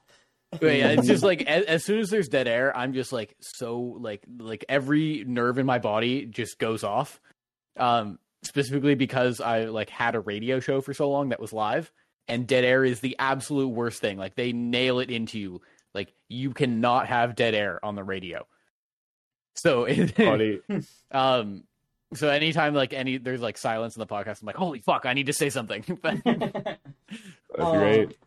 But yeah, I think I'm... Cool, Tony. So how about the weather, guys? Yeah. I think I'm probably the only one that'll actually end up playing the agent that they were put on after this act.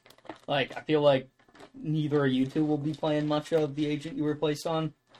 I mean, I think that's a lie, and I don't think that's for Hunter at all. I can definitely see Hunter never picking up a Sova again in his life. Correct. But I think for me particularly, I will most definitely be playing Phoenix after this act.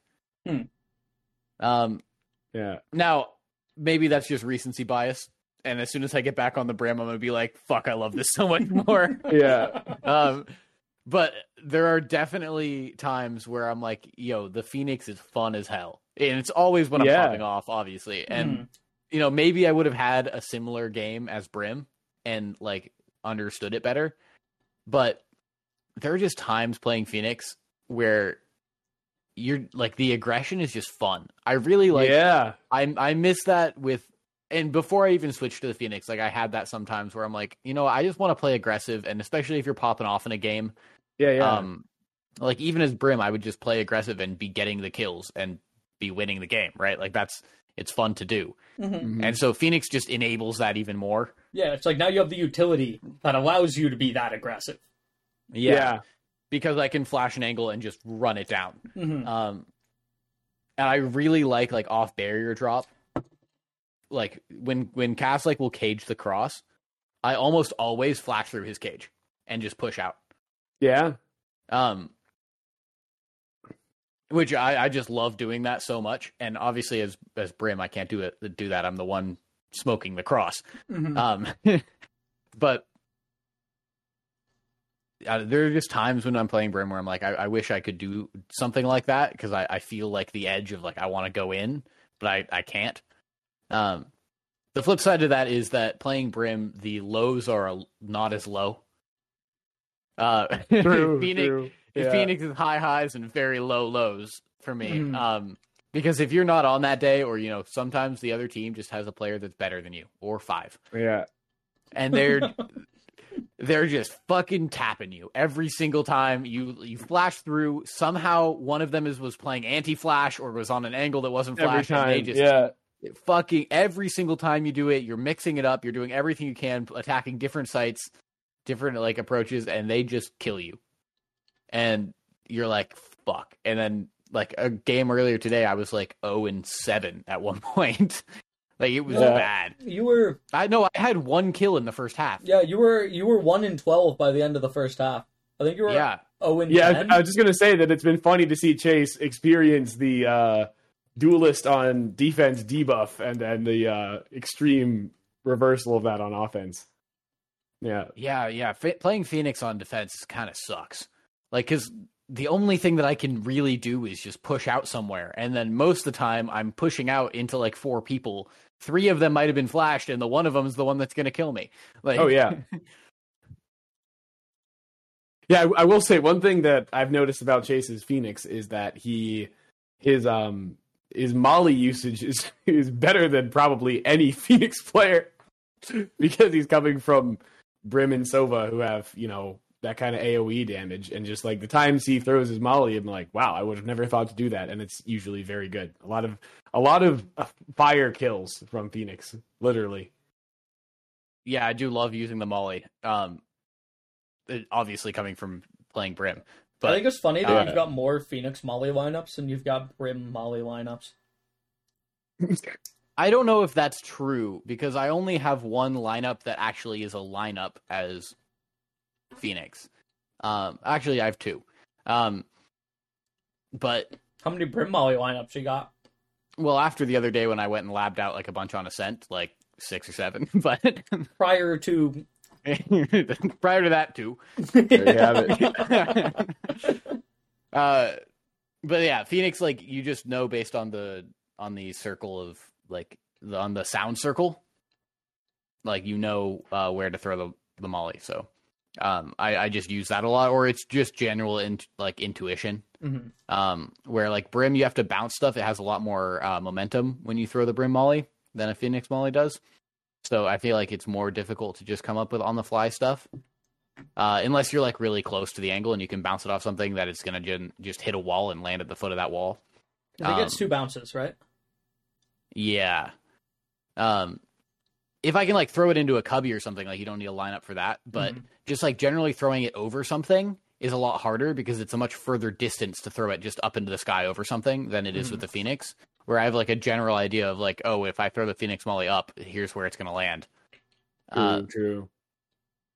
I don't know, there's a specific instance the other day. I think I was in a game with Hunter where I was in like a 1v2 on Fracture, and somebody tapped bomb, and I also knew somebody was like close left to me from CT. I was on attack. Yeah. Attack, bomb was down. Yeah, post plant. Yeah. Post plant. And it was like one person's close, one person just tapped, and they're behind cover. Like, bomb is not planted for me at all. Yeah. And I was able to like throw the Molly, turn on the one close left, get the kill on the person close left, and then the person died to the Molly. Yeah. And I got the clutch, and I was like, that is fucking sick. Like, I love that shit. Yeah. And that's probably much easier to do on the fly than with Brim, because the bounces might screw you up. Exactly. Yeah. Like with a Brim Molly, I could try to do the same thing, but I'm not sure where that Molly is going to land. Unless I have like a predetermined lineup that I know this is going to land default. And now I'm going to go swing this like side. So yeah, that's fun to do as well. Yeah. It's been fun to see Chase embracing the aggression, and just sending it in post play. And the cool thing has been seeing Chase being like, "Oh man, I'm gonna go get kills," even when it doesn't necessarily make sense. I'm like, "Yes, Chase." Well, yeah, that's why you wanted to put Chase on the Phoenix. Yeah, exactly. Yeah, my goals have been accomplished very much. Your goals have been accomplished. Yeah. The thing is, the whole goals are: is it going to continue after, and who knows? Right. Well, I mean, to be fair, it's really just having the, it's having the something that we don't normally do, have that be feel more comfortable to dip into that in the cases where it makes sense. So I'm not saying that I want Chase to be more of a Phoenix player than a Brim player, just that there being some, situations where, as we say in football, you can pin your ears back and just go for it. Well, what I wanted from Chase was him to just take more duels, which he is doing on the Phoenix. Both goals are accomplished. Am I any better at them? That's questionable. Right. I just wanted Chase to take duels, just get reps in on just raw 50-50 gunfights. And getting the confidence in that, hey, I'm going to swing this, I am winning. Which I think the Phoenix has definitely helped with. Right? Because not all the time when you flash an angle and you swing out, is that person flashed. No, but I definitely have, I think in that sense, increased my confidence in just taking, just swinging a corner. Right. But that is definitely aided by the fact I have utility to swing that corner with. And I know that if that person is in the middle, they're flash. And if they're not, I know where to be looking as soon as I swing that corner, so that if they're not flashed, I know where they're going to be. Right? Yeah. The thing is, as Brim, I don't have that utility. So swinging a corner like that is not the same. I would not have the same confidence as Brim because I don't get to flash it. They could be anywhere. They're not flashed. They could just be holding that angle fully. Sure, there's a term, though, I think it's Wahujin that uses this term a fair amount, but I've heard it elsewhere on Reddit and stuff like that, called a dedi peak, or a dedicated peak. And it's, I'm swinging this to peak one specific angle and taking a duel at that angle. And if no one is there, I'm jiggling back into cover. And so, in a sense, you're swinging with, or you're just going in with Phoenix would, in theory, improve that. Being hey, let's take Ascent, right? I'm going to swing tiles to tree. There's one angle that I'm looking to take a duel in. I'm not wide swinging, maybe you are wide swinging, but you might not be scanning the angle, right? Looking for who could be here anywhere out in the open that I might have flashed. It's, I'm moving out, I am taking this one fight, and if I don't get it, I'm going back to cover. Yeah, I mean, I just don't think that actually me on Phoenix has accomplished that, if that's what you're thinking. Because I would never, as Phoenix, not never, I have done it, but very, very rarely take that duel. As Brim, you mean? No, as Phoenix. Oh, as Phoenix. I would never take that duel from tree to Lynx. Or the other way around. Well, I'm not saying as Phoenix you necessarily should, but the idea is... I was saying because I shouldn't, because my flash is not great for that, because they're also running up to an angle. Yeah. It's just a dead peak, and that is a dead 50-50 who's going to be better at this gunfight. Cass's favorite. I love this. That is what he's claiming he wanted me to do, and I still am vehemently against those gunfights. So I don't think that has worked, quote unquote, in Cass's mind, because I would much, much rather play A or B main, where I can wait a second, flash through, and catch people off guard. That's probably what I'm doing on defense on Ascent. Maybe, but it's kind of the same thing with let's look at Ascent, right? You're gonna flash A main and swing that. It's somewhat common for people to play anti-flash A main on defense. Wait for the audio cue, swing out, and when you flash that, you're swinging that corner. Yeah. Right? Maybe you've got this little inkling in your mind that somebody could have gotten to wine. I didn't peek this off barrier drop. It's possible. But you're swinging that close corner. Oh, I always peek off barrier drop. Come on. Okay, but like either way, it's like you're swinging in the close corner. You're not scanning the vicinity for where like maybe somebody wide swing this and is hugging the close or like hugging the far wall. It's I'm taking this duel if someone is there. Hopefully, but I'm not taking that duel to that initial peak off barrier. What I'm doing is I'm waiting a second till where someone could be at orb, or even pushed up a little bit more. I thought you just said that you took this peak off barrier drop, Chase. Well, what I meant was that I'm not waiting for them to get to wine. That's way too long. Yeah. There is an in between though that I am definitely peaking, and that is in between that initial duel where my flash would not catch them, and the duel where they've pushed up, they think nobody's there. I'm going to flash around that corner. They're at orb. Now, somebody could have gotten to Cubby, and my second kill, I don't know which way to flick, left or right. Oh, sorry. I'm thinking the other way around. I'm thinking you're on attack. Oh, I've been talking about defense. Oh, yeah, because you're talking about somebody getting to orb. I'm like, well, if they got to orb, they could definitely fucking get to wine. No, I'm on attack, 100% I'm flashing that and peeking it off barrier drop. Immediately, because that's more likely to catch somebody who's peeking that, like, than the other way around. Right, because you get to that angle first on defense. But that's what I'm saying. Is like you're flashing and you're swinging this one angle. I'm taking a duel with someone who is standing right the fuck here, and hopefully they will be flashed. But if they're not, I'm still fucking taking this duel. Yeah, definitely, and I do. I guess in that way, yes, you're right. There is a bit of that. Yeah, and now you got to especially on attack, because attack is just like, let's fucking go. Yeah, I like the flash first corner, flash second corner, or I really like flash first corner, wall up, flash through my wall, onto site. Because they think, oh, okay, they're going to go on the other side, and then, well, bam, there you are. You should big brain them, wall your team off from sight, just make like a really quick U, and then flash through your wall. It's like, oh, nope, sorry, we're going back, we're getting out of here. Boom, flash through the wall, jump out. Yeah. It's a shame. I mean, when I was saying that scenario, I was like, okay, I don't actually flash the first corner in that scenario. I'd kind of just take the duel, but I'm hoping there's no duel, and then I flash onto site, and then I wall up and I flash through the wall. You gotta be hoping for the duel. Because I want to use my two flashes to take space onto site and not. Yeah, of course. That's why you don't burn a flash on the initial one. That's why you just take that duel, swing out, dick in hand. Yeah, I'll do that as Brim though too. Helicopter dicking.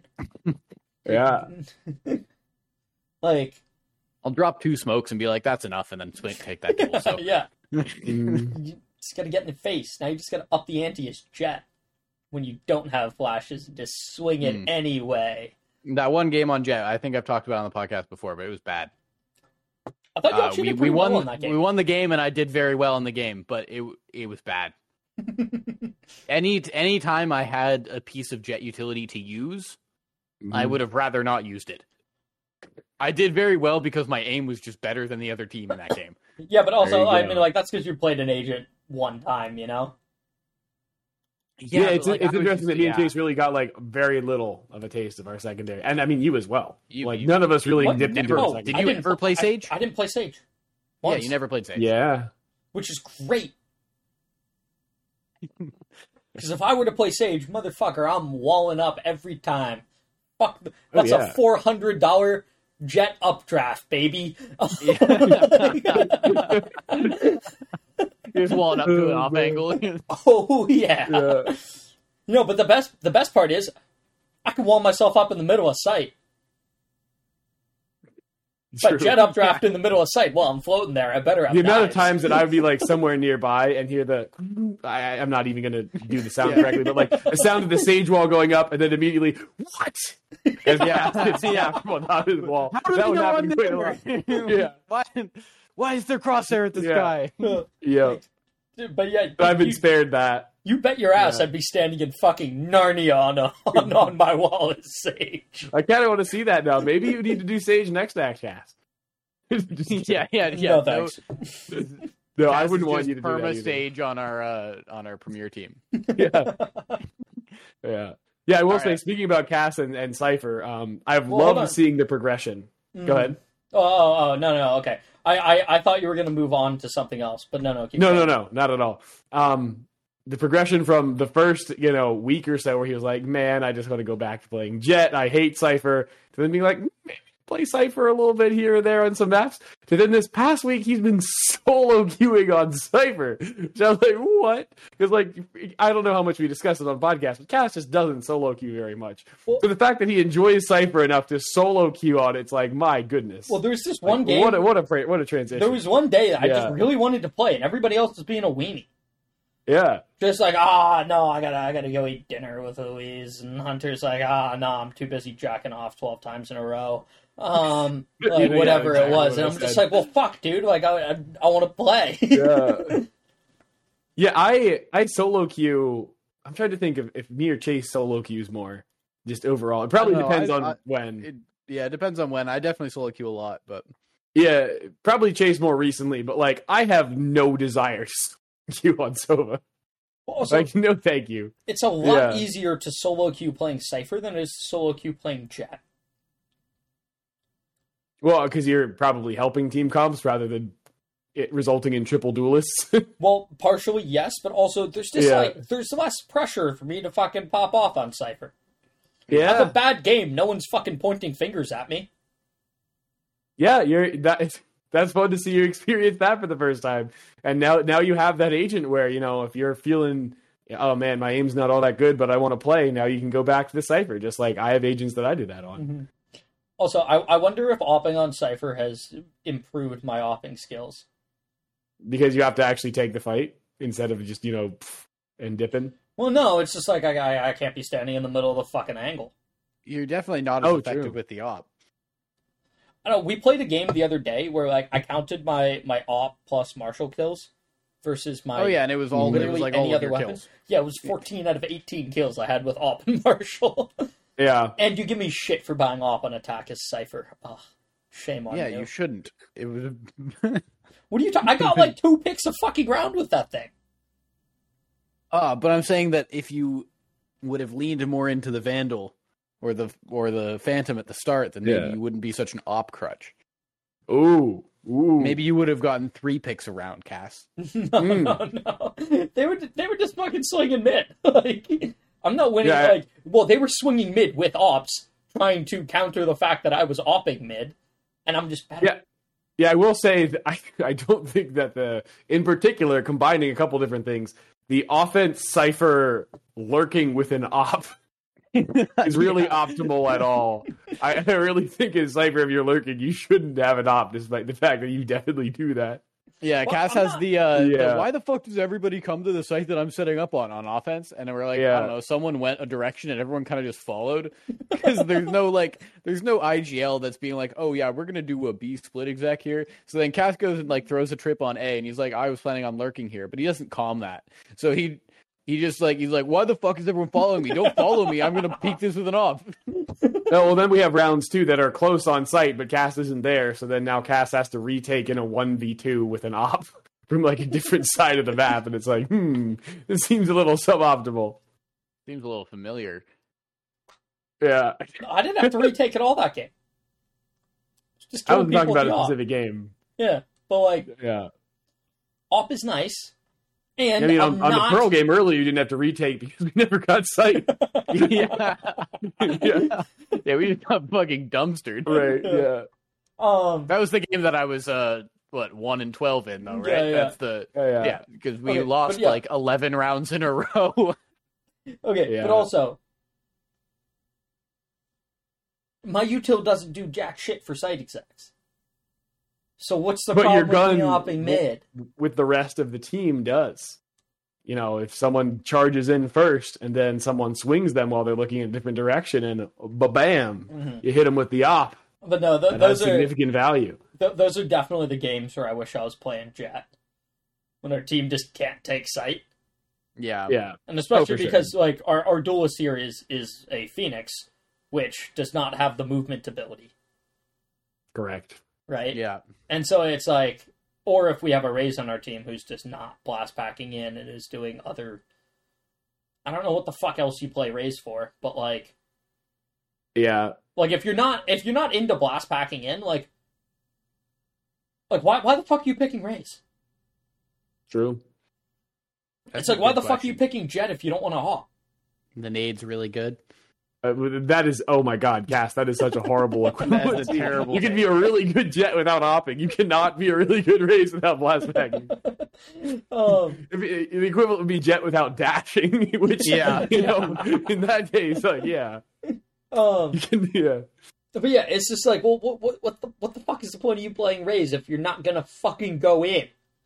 Yeah, amen. But yeah, it's like games like that where like I'm hanging out trying to catch someone pushing out, or trying to catch one of the defenders pushing out in another avenue, and I just see the entire rest of my team just bunched up A main, just all getting mowed down. I'm like, fucking Christ, dude, I should have played Jet so I can just fucking get my ass onto site. Hope that my team is able to make it out after me. Yeah, well, Cass, what you might be missing while you're looking elsewhere is that typically we do get somewhat onto site. But then, things get crazy, and having an additional player there with perhaps an op might have helped us establish control of the site. I'm not talking about you guys making it onto site and then not finding success on site. That's entirely different, right? Like, that's kind of what I was talking about. I mean, yeah, the entire way that game went was, I flash in, maybe wall. They're better than me, so I die. Somebody is able to follow that up and get like a trade, but there's actually 3 of them there that have now peaked and have just mowed everybody else down behind. So, yeah. That's how that game went. Yeah, but in general, what I'm talking about is I look at the minimap and all those blue X's are not anywhere fucking near site. No, because I flashed through their util to try to get space. 2 of them were not flashed by my flash, so they kill me. And then people tried to follow me up, and they all died. Yeah, but like I'm not talking about that one game in particular. I'm just saying like games. That like, game is a horrible example. Yeah, it's a horrible game. I'm just talking about games where like I see my entire team dead. B garage, nobody even got through the choke. Yeah, and I'm just like, I could have gotten through that I should have played Jack. Now, I might be a dead X 10 feet after the choke. But they won't be all on top of each other. You'll at least get that dash out. Hey, it's at least going to technically be in sight. Yeah. Now, Hunter. Funny. Yes. You are the hunter, currently. I am. But not for long. Not for long. Indeed. It's kind of funny that like I went into this challenge with some amount of optimism that I would enjoy playing Sova, or at least somewhat enjoy, and that optimism was stripped away over time. Was it you initially hated it? I initially hated it, and then I sort of had like a hatred initially, and then I got better with it, and then hated it again. Like I had like a sort of hill effect going on. And it's funny because it's not like it's really obvious to me why exactly I hate Sova. I've thought about it a lot. But there are a couple things as I've distilled it in my brain, which is that like Sova is a really good agent, obviously. However, so much of his stuff is conditional upon other things happening for it to be useful. Like one of the biggest things is I was excited to use the ult. And yes, Sova's ult is pretty cool. But you have to be in a position where you can stand and move around a little as you're ulting and not worry about getting shot. You have to have not only an idea of where the enemies are, but also some sort of pressure on them so that they stay in that area, which can be because of the geometry of the space that, it's a corridor or something where they can't move all that well, or your team is peeking, or, the most standard example of like a post plant. But, like, the amount of times I've just sat on my Sova ult, round after round, on offense especially, waiting to use it in a post plant, and just, we don't get into a post plant, and, like, I don't really have a situation where it seems worth it to, like, stop with the ping and shoot, like, my team's taking the space and the guy could move anyway. Like, it's kind of frustrating.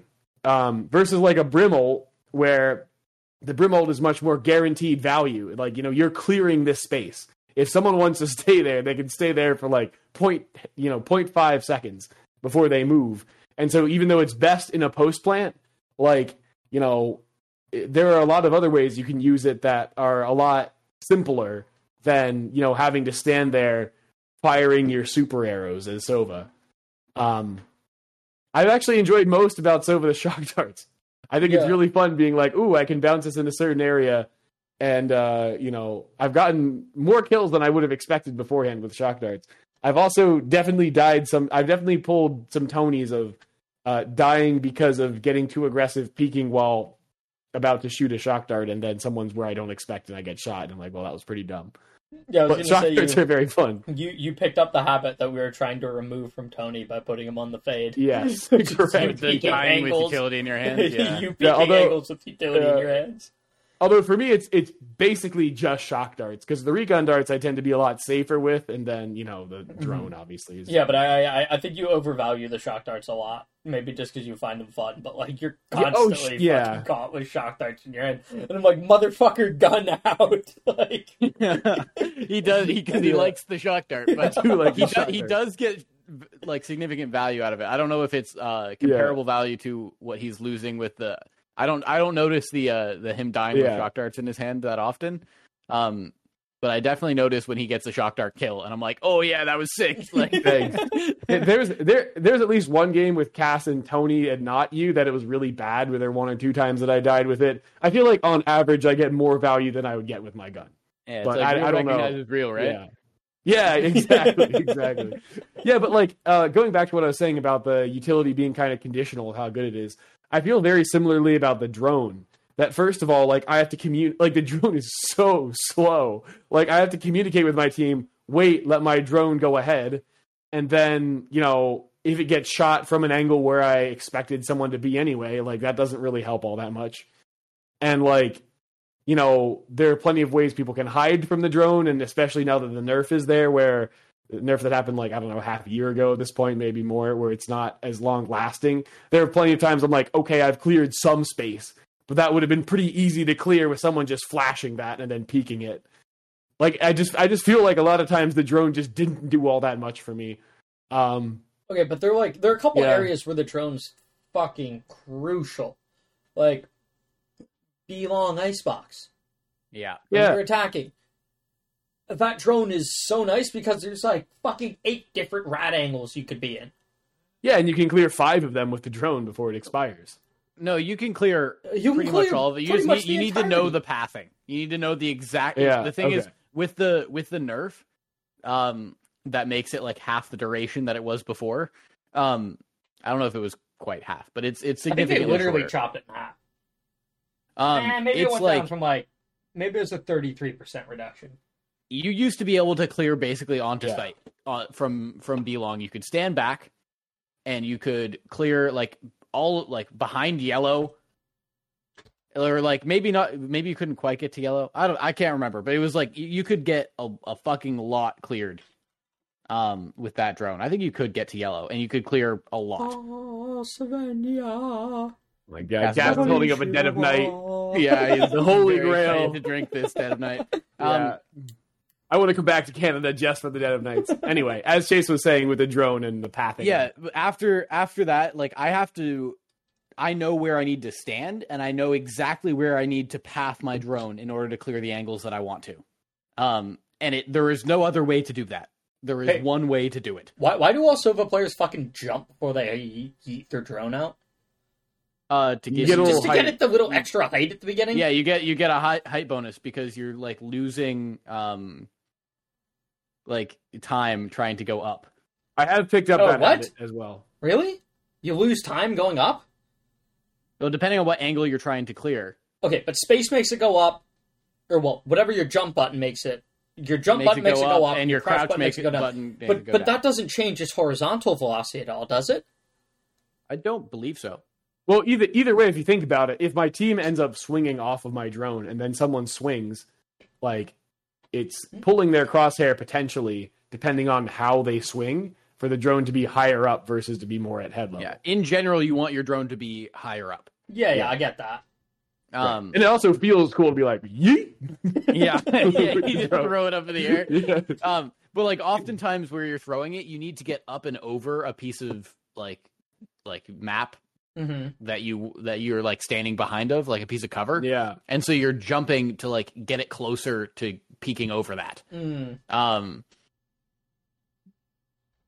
Yeah, without having to like spend time hitting spacebar and losing that time that takes from your head to like, an inch above your head. I don't know. It probably doesn't do that much in general, but like it feels right.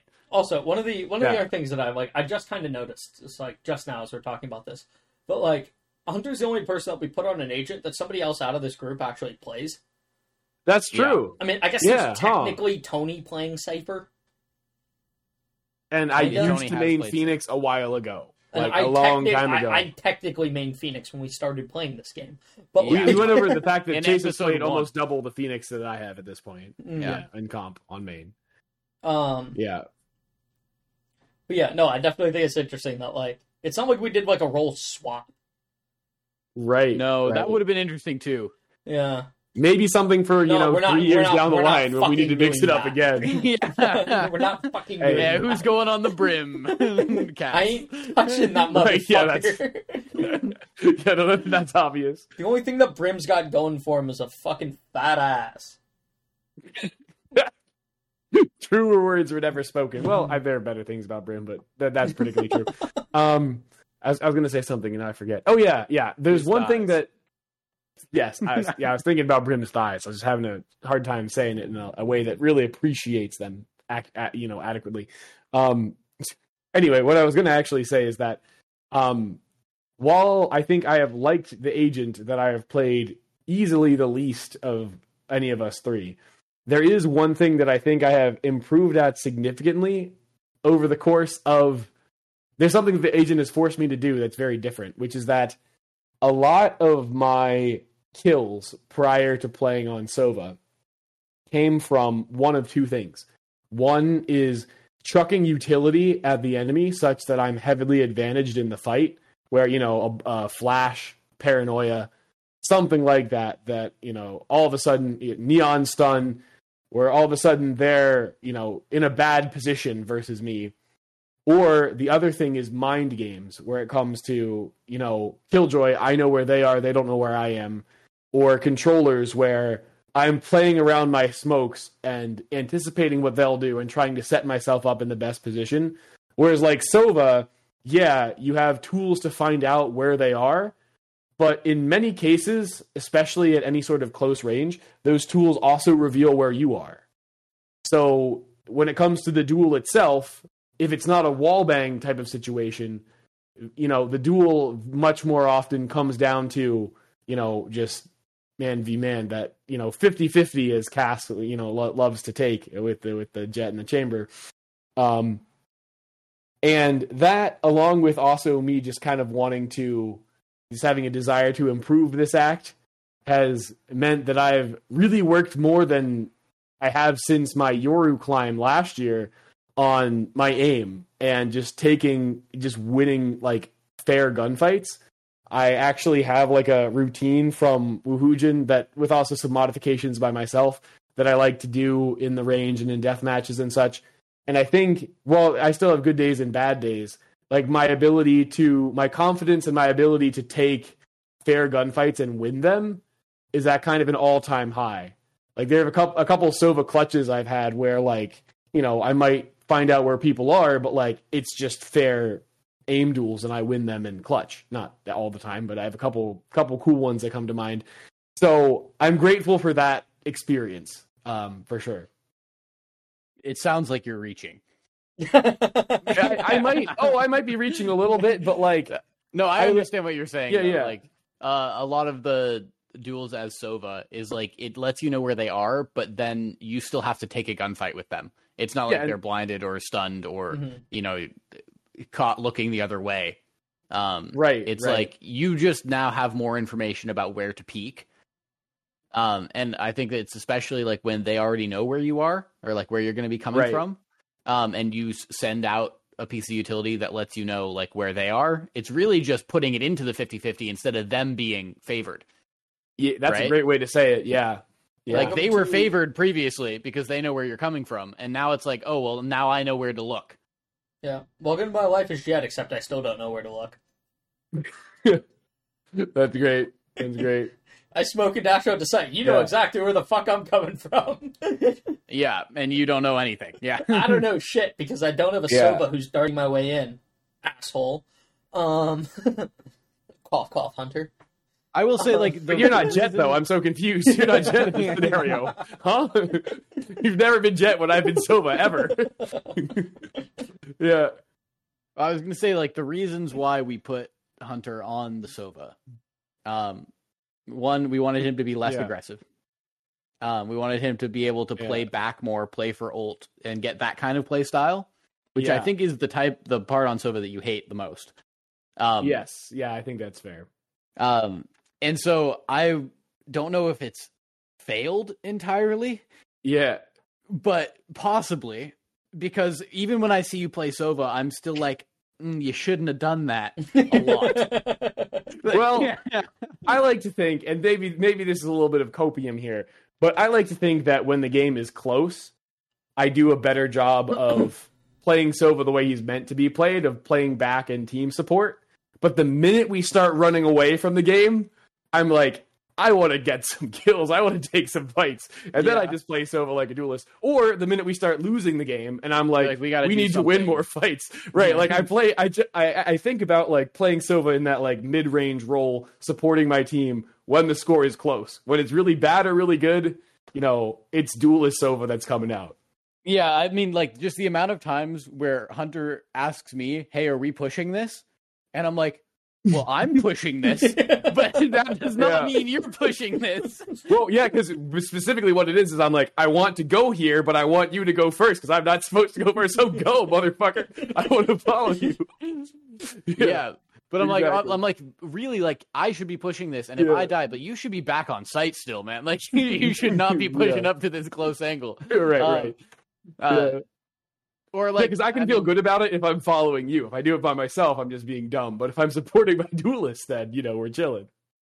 Yeah, I mean, I think that kind of plays into as well, like on post plant scenarios when you don't get to use your ult as often as you might like. Yeah. But I'm saying it's often because the positioning is like slightly more aggressive than I would play as a Sova. Where I'm like, you still want to be up close and able to take a gunfight. If required. And that's like, even when there's like, 3 people left on your team, it's like a 3v3 retake for them. And you're still like, peeking those angles, trying to like get those kills before they even get close to bomb. Whereas like, or chuck my shock darts. Or chuck your shock darts. Yeah. As like the thing that I was trying to get you to do a little bit more is be like, okay, the 2 people on site can deal with that. And they can do a 3v2 retake. And I'm going to set myself up so that if the 2 people on site both die, I can waste the time in the end. And I think that allows you to play for your ult a lot more and use it a lot more. But then you're actively giving up on those engagements much earlier in the round. Yeah, true. Like you're giving up on those engagements basically right after bombs planted. After bombs planted, you're like, cool, I'm out of here.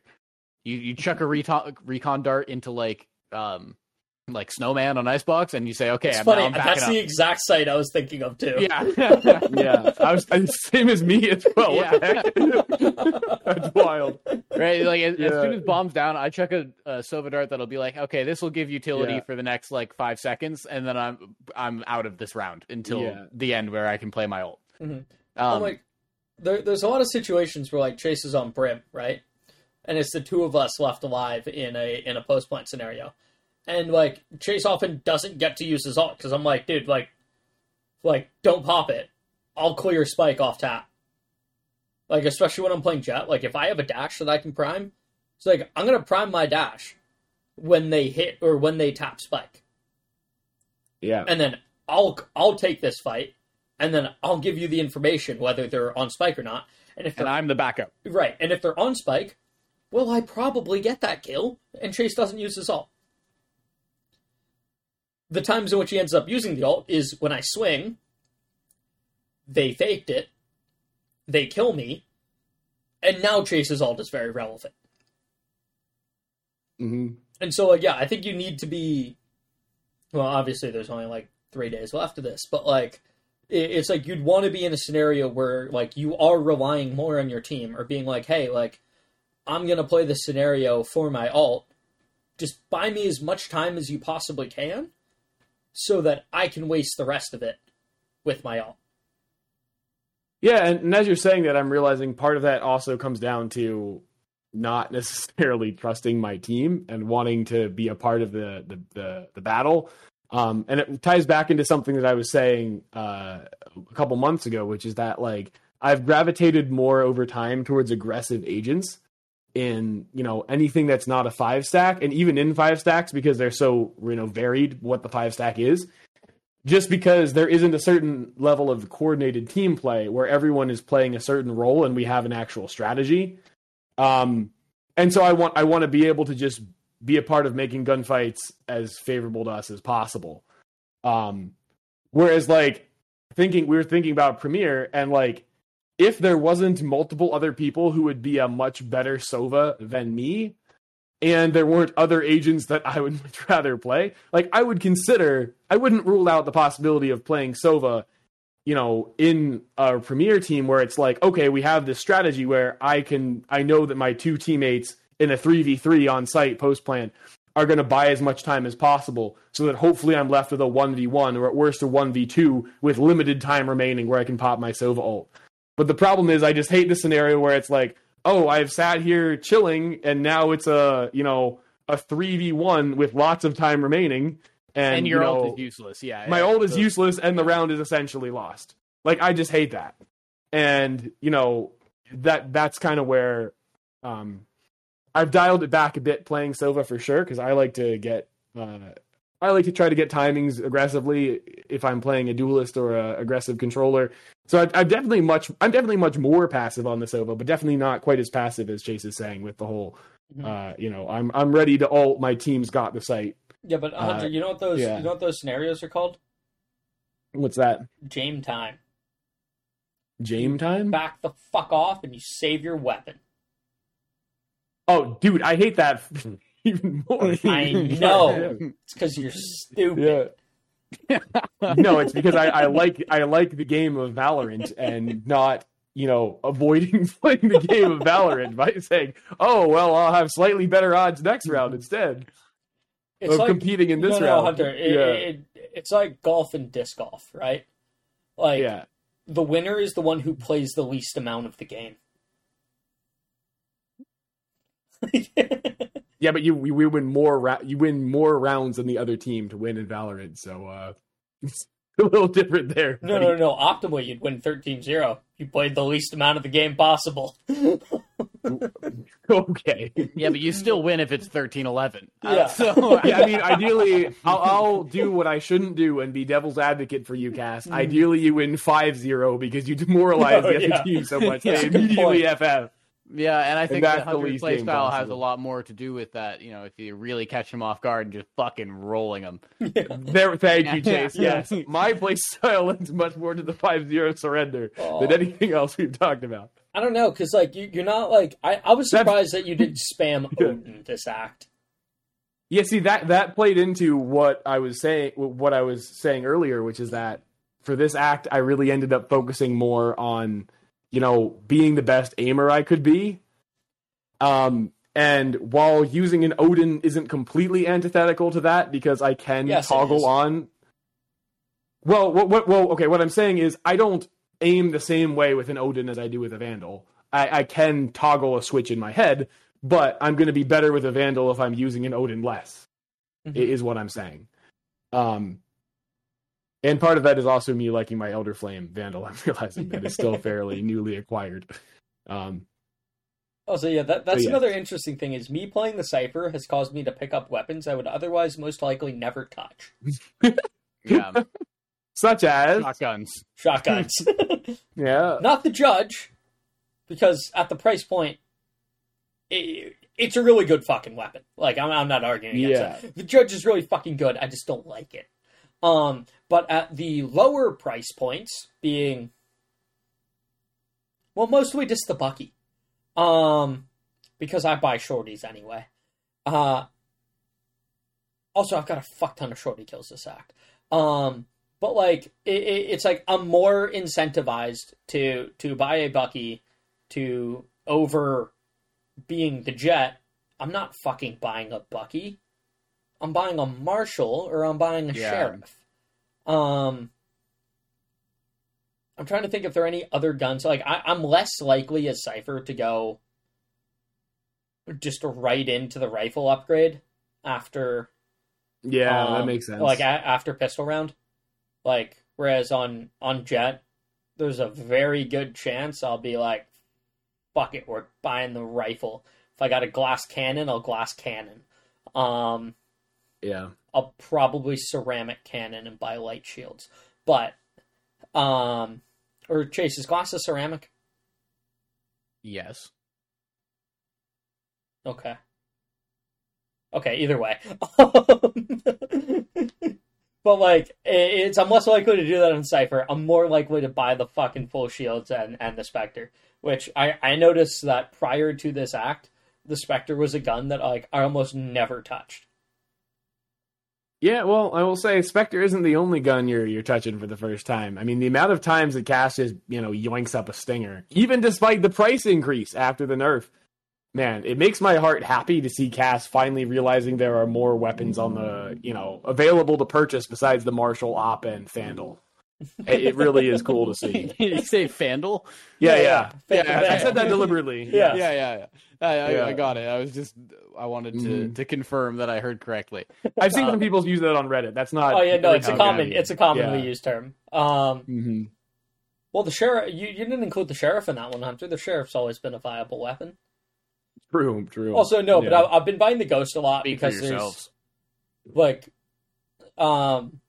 there's the one ways in pistol round. The Cypher can be pretty good. Yeah. There are a couple sites in which there's some good one ways. Namely, having a suppressed weapon is very nice for that. Namely B site, on Split, and just being able to buy some like a cage and a gun. That's yeah. But like, well, no, it's more about at the range that I'm going to be standing for this one way to be effective, the frenzy ain't doing dick. Yeah. And I want a bullet hose because I'm putting up a one way and I have my camera to time it properly so that they're going to be as close to the cage as possible, and I want to put bullets downrange. And so the Ghost comes in handy, number one, because it's suppressed, number two, because you can unload bullets. And so I found that, like, I've ended up using the Ghost, also because of Cypher, it's really hard to justify buying a Sheriff in pistol round. Yeah, you need your trips. Yeah, it's like, well, what am I going to do? Not buy a trip and a gauge? Like, come on. Yeah. Because, like, your camera is nice and all, but, like, unlike Jet, where your dash is just the most important part of your kit, or Killjoy in a pistol round, where the turret is just so fucking good that, like, like, your free ability as Cypher is not good enough to justify giving up the rest of your utility to buy that Sheriff. And so I found that I've ended up using the Ghost way more than I would have on a different agent. That being said, there's still quite a few scenarios I find myself in, and I'm just like, motherfucker, you wasted 500 credits. It's like, you would have been better off with a classic. Yeah. So I still kind of suck with the Ghost. But. And the classic is just too good as well. Yeah. Yeah, classic. Nerf the classic, please. Okay. Right? No, I'm begging you. For the record, I'm stating this on. Oh, hey, 420, 2023. I didn't know today was marijuana. Yeah, you're late for me. It's not 420 anymore. Well, shit, whatever. Okay. At any rate, it is 420/421. There was I saw some clips going around on either the YouTubes or the Reddits of somebody clipped this guy with, like, standing pretty close range, and the classic first bullet inaccuracy just absolutely screwing them. Damn. And just like they had the freest kill in the world, crosshair dead on the enemy's head, and he had their back turned to him, and the first bullet inaccuracy just fucked him from, like, pretty short range. And then it's like, they're like, oh yeah, this is why this is a free gun. And then there was another clip. That makes my blood boil. That's Yeah. You might occasionally miss due to inaccuracy. That justifies having one of the best shotguns in the game on your free gun. Here's the other the other caveat is today there was this clip of somebody, or maybe it was a couple days, or like a day or two ago, from Global Esports. Yeah. Getting up 5K with the classic right click. I was going to bring that up. I couldn't remember who it was. Yes. Yeah. I don't remember who it was, but it was from GE. Just absolutely mowing people down with disgusting right clicks. Yep. So the classic giveth and the classic taketh. Right. And Well, at the end of this whole agent thing, we're all gold 1. It's very rare that we're all exactly the same rank. And for a lot of it, we've all been in gold 1. So I feel like it's like this has basically set us all to an equal level. Cass is being a fucking weenie and not playing these games on his main. So the next act, me and Jace are going to be in gold, and he's going to be in plat. Yeah, on his main. I don't know what I'm going to be honest. I don't know what I'm going to be on my main because presumably there's going to be that reset thing, right? Yeah, but it's not a new episode. No, dude. but it's Act 3. New act. There's it's a new act, not a new episode. Keep you in the You just have to play like one game to get your like placement. Yeah, exactly. Yeah, and it's almost always the same as it was before. Yeah. Same RR, same every. Yeah. I'm probably 0 out of 100 though, so if we lose that game, I'll be back to gold. I don't actually know if I'm 0 out of 100, but I probably am. I'm 0-6, I think, on my main. Yeah, because I think I was. You probably stopped playing because you're like, oh, next one's my D mode. Well, I was like, I know to start or I know to end last act. I was plat 2, and I just went, because the whole thing started with me being like, well, I don't want to int playing a new agent, so I'm going to play on the alt. And then there were a bunch of times where I played with Tony, and I literally could not play on my main. And so I played on my alt, and then Tony demoted even farther. But if you had played on your main whenever you could still play with Tony now. Maybe. Probably. No, also probably not, because I can't play with Tony on my fucking alt either. Yeah. Well, because your alt has ranked up because of your wins on your alt, is what I'm saying. If you'd have saved your alt for losing with Tony, then you would have been able to keep losing with Tony. I'm still negative this act on my... Well... I guess it's the main for this act. But, I'm still fucking negative this act on my alt. Not in rank, though. No, definitely not in rank. But, win-loss, I'm not negative. Yeah. I'm curious, is there any way to see what I started this act at? I don't know. I was just saying it's like the great equalizer. Yeah. This challenge has been the great equalizer between us. It's very rare that we're all in the same thing. And now we're all in the same thing. And we have been for a little bit. Yeah. Crazy. Well, I will say, I have a very hard time of keeping any sort of secret that's not essential. I just like to talk and I like to, share things.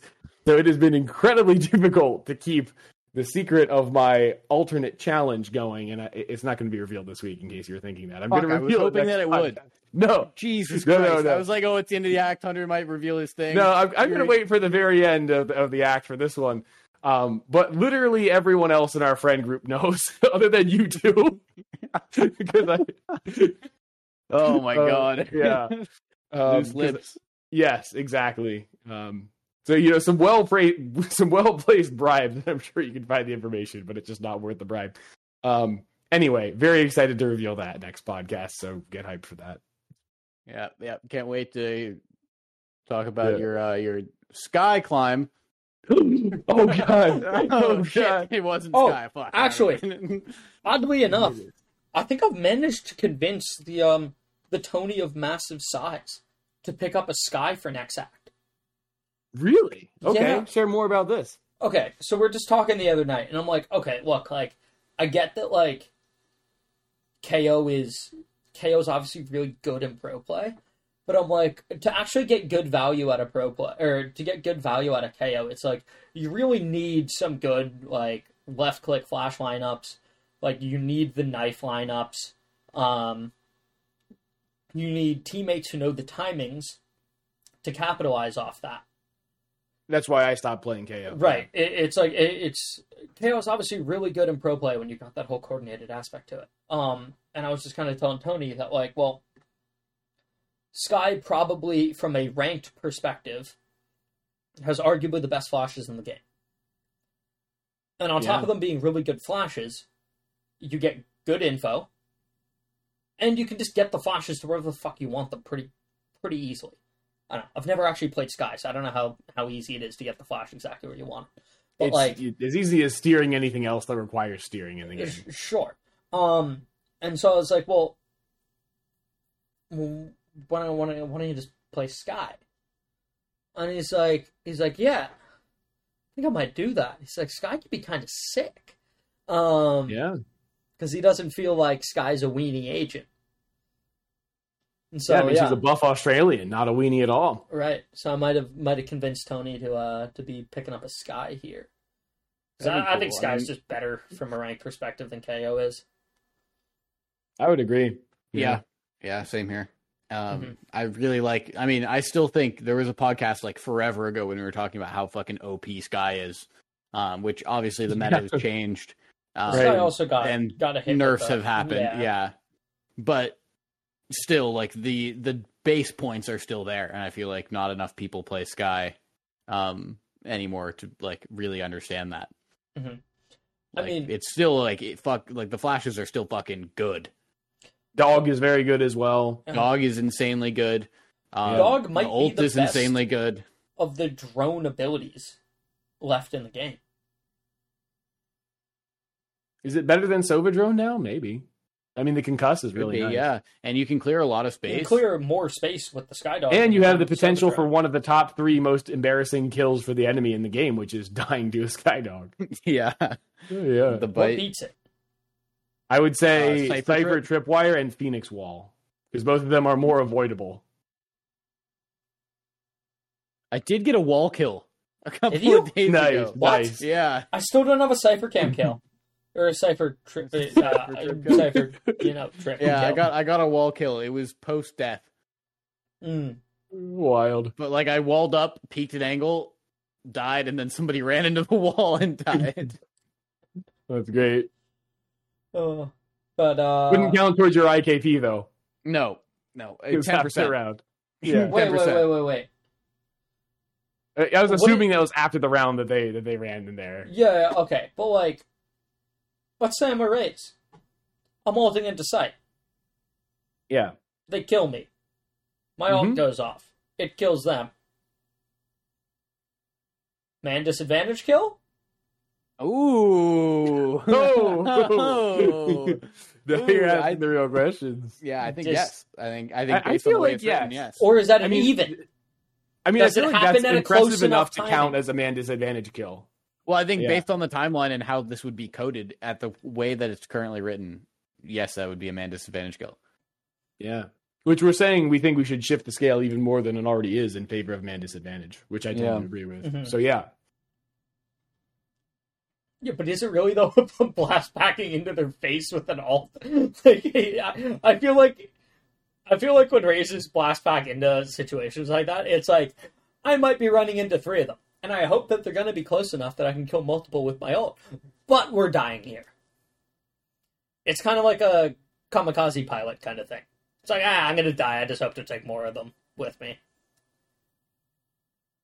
Yeah, I suppose, but it's still just like, you have to make yourself vulnerable in the air before you, acquire target and shoot.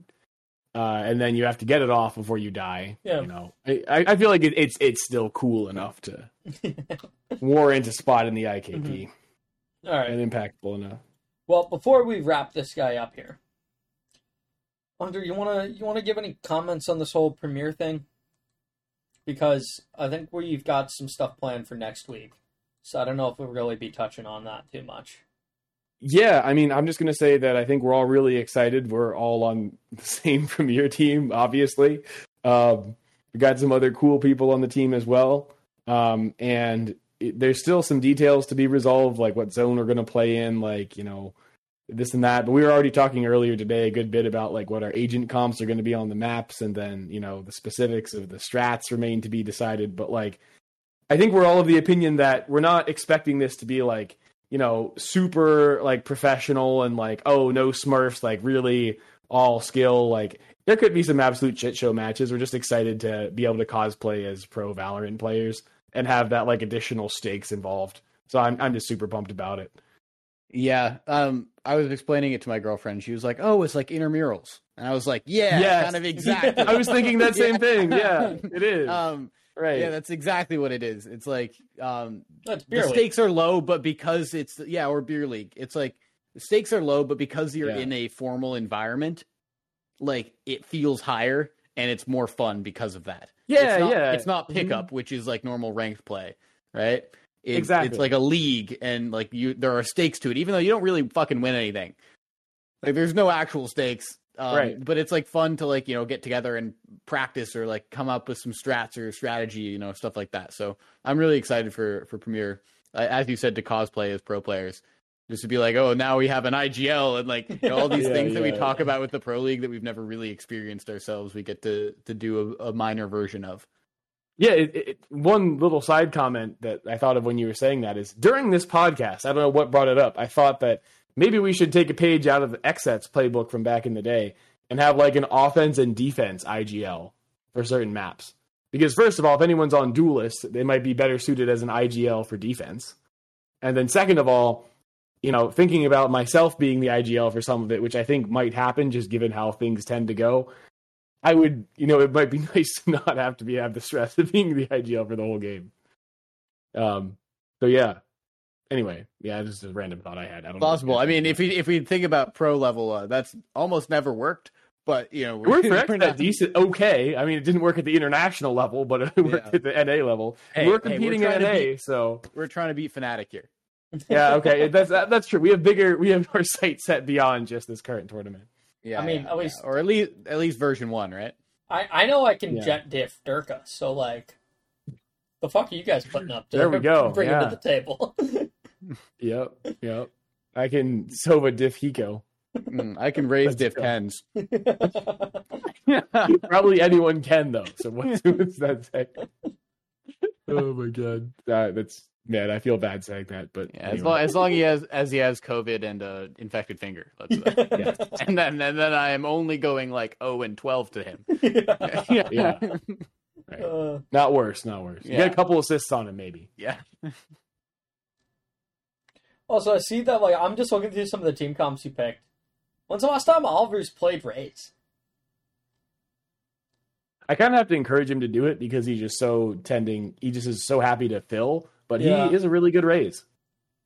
Yeah. I mean, like, at this point in our thing, we've basically just laid out every agent that we could possibly play on every map, and then we're going to try to pick through those to figure out what we want as our team. Really the issue is that it was only 3 of the 5 of us, so we couldn't nail all that much down. Once we get 5 of us in, I think we can pretty quickly be like, this is the team comp we want to run. Yeah.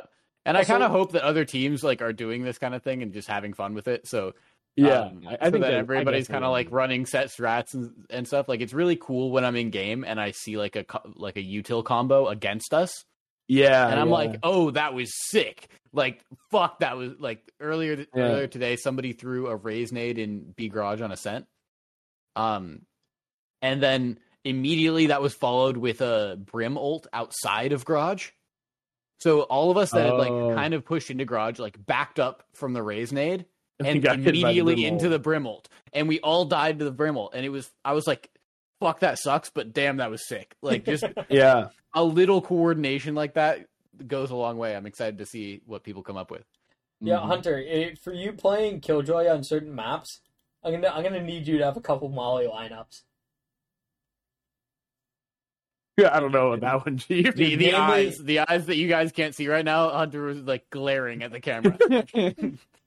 Well, I mean, the fact of the matter is the ones where there's like the retake ult that leaves a gap somewhere.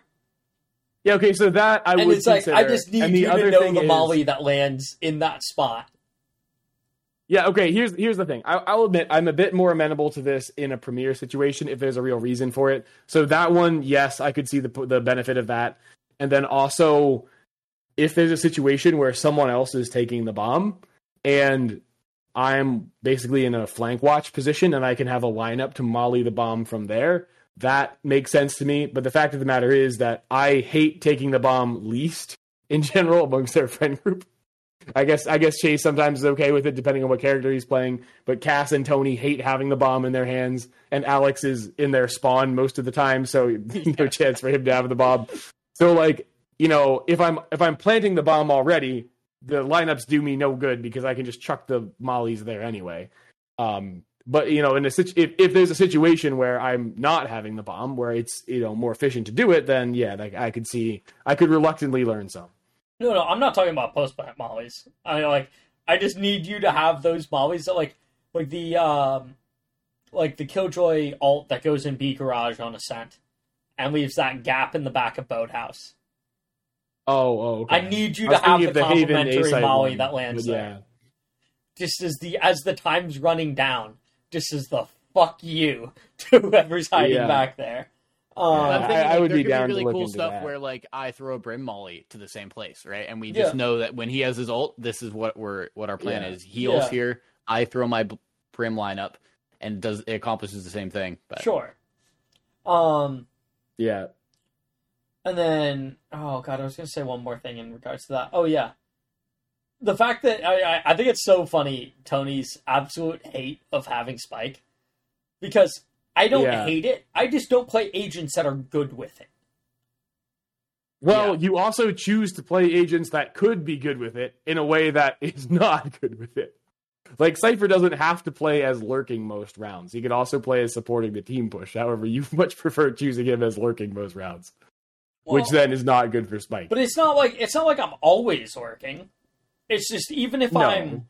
Like, I am more of in the deal with flank role, regardless of whether I'm with the team or not. No, but your utility is global. You can be planting Spike, and your flank utility is still watching flank. But if I die planting the Spike, well, now we don't have any fucking flank utility. No, but you're like third man in. You're only planting after site control has been established. Yeah, fully. You're not motherfucker. I'm like fifth man in. You play roles where, like, it's possible for you to take the Spike and it could work out, but it's not the ideal character to have the Spike in the team comp.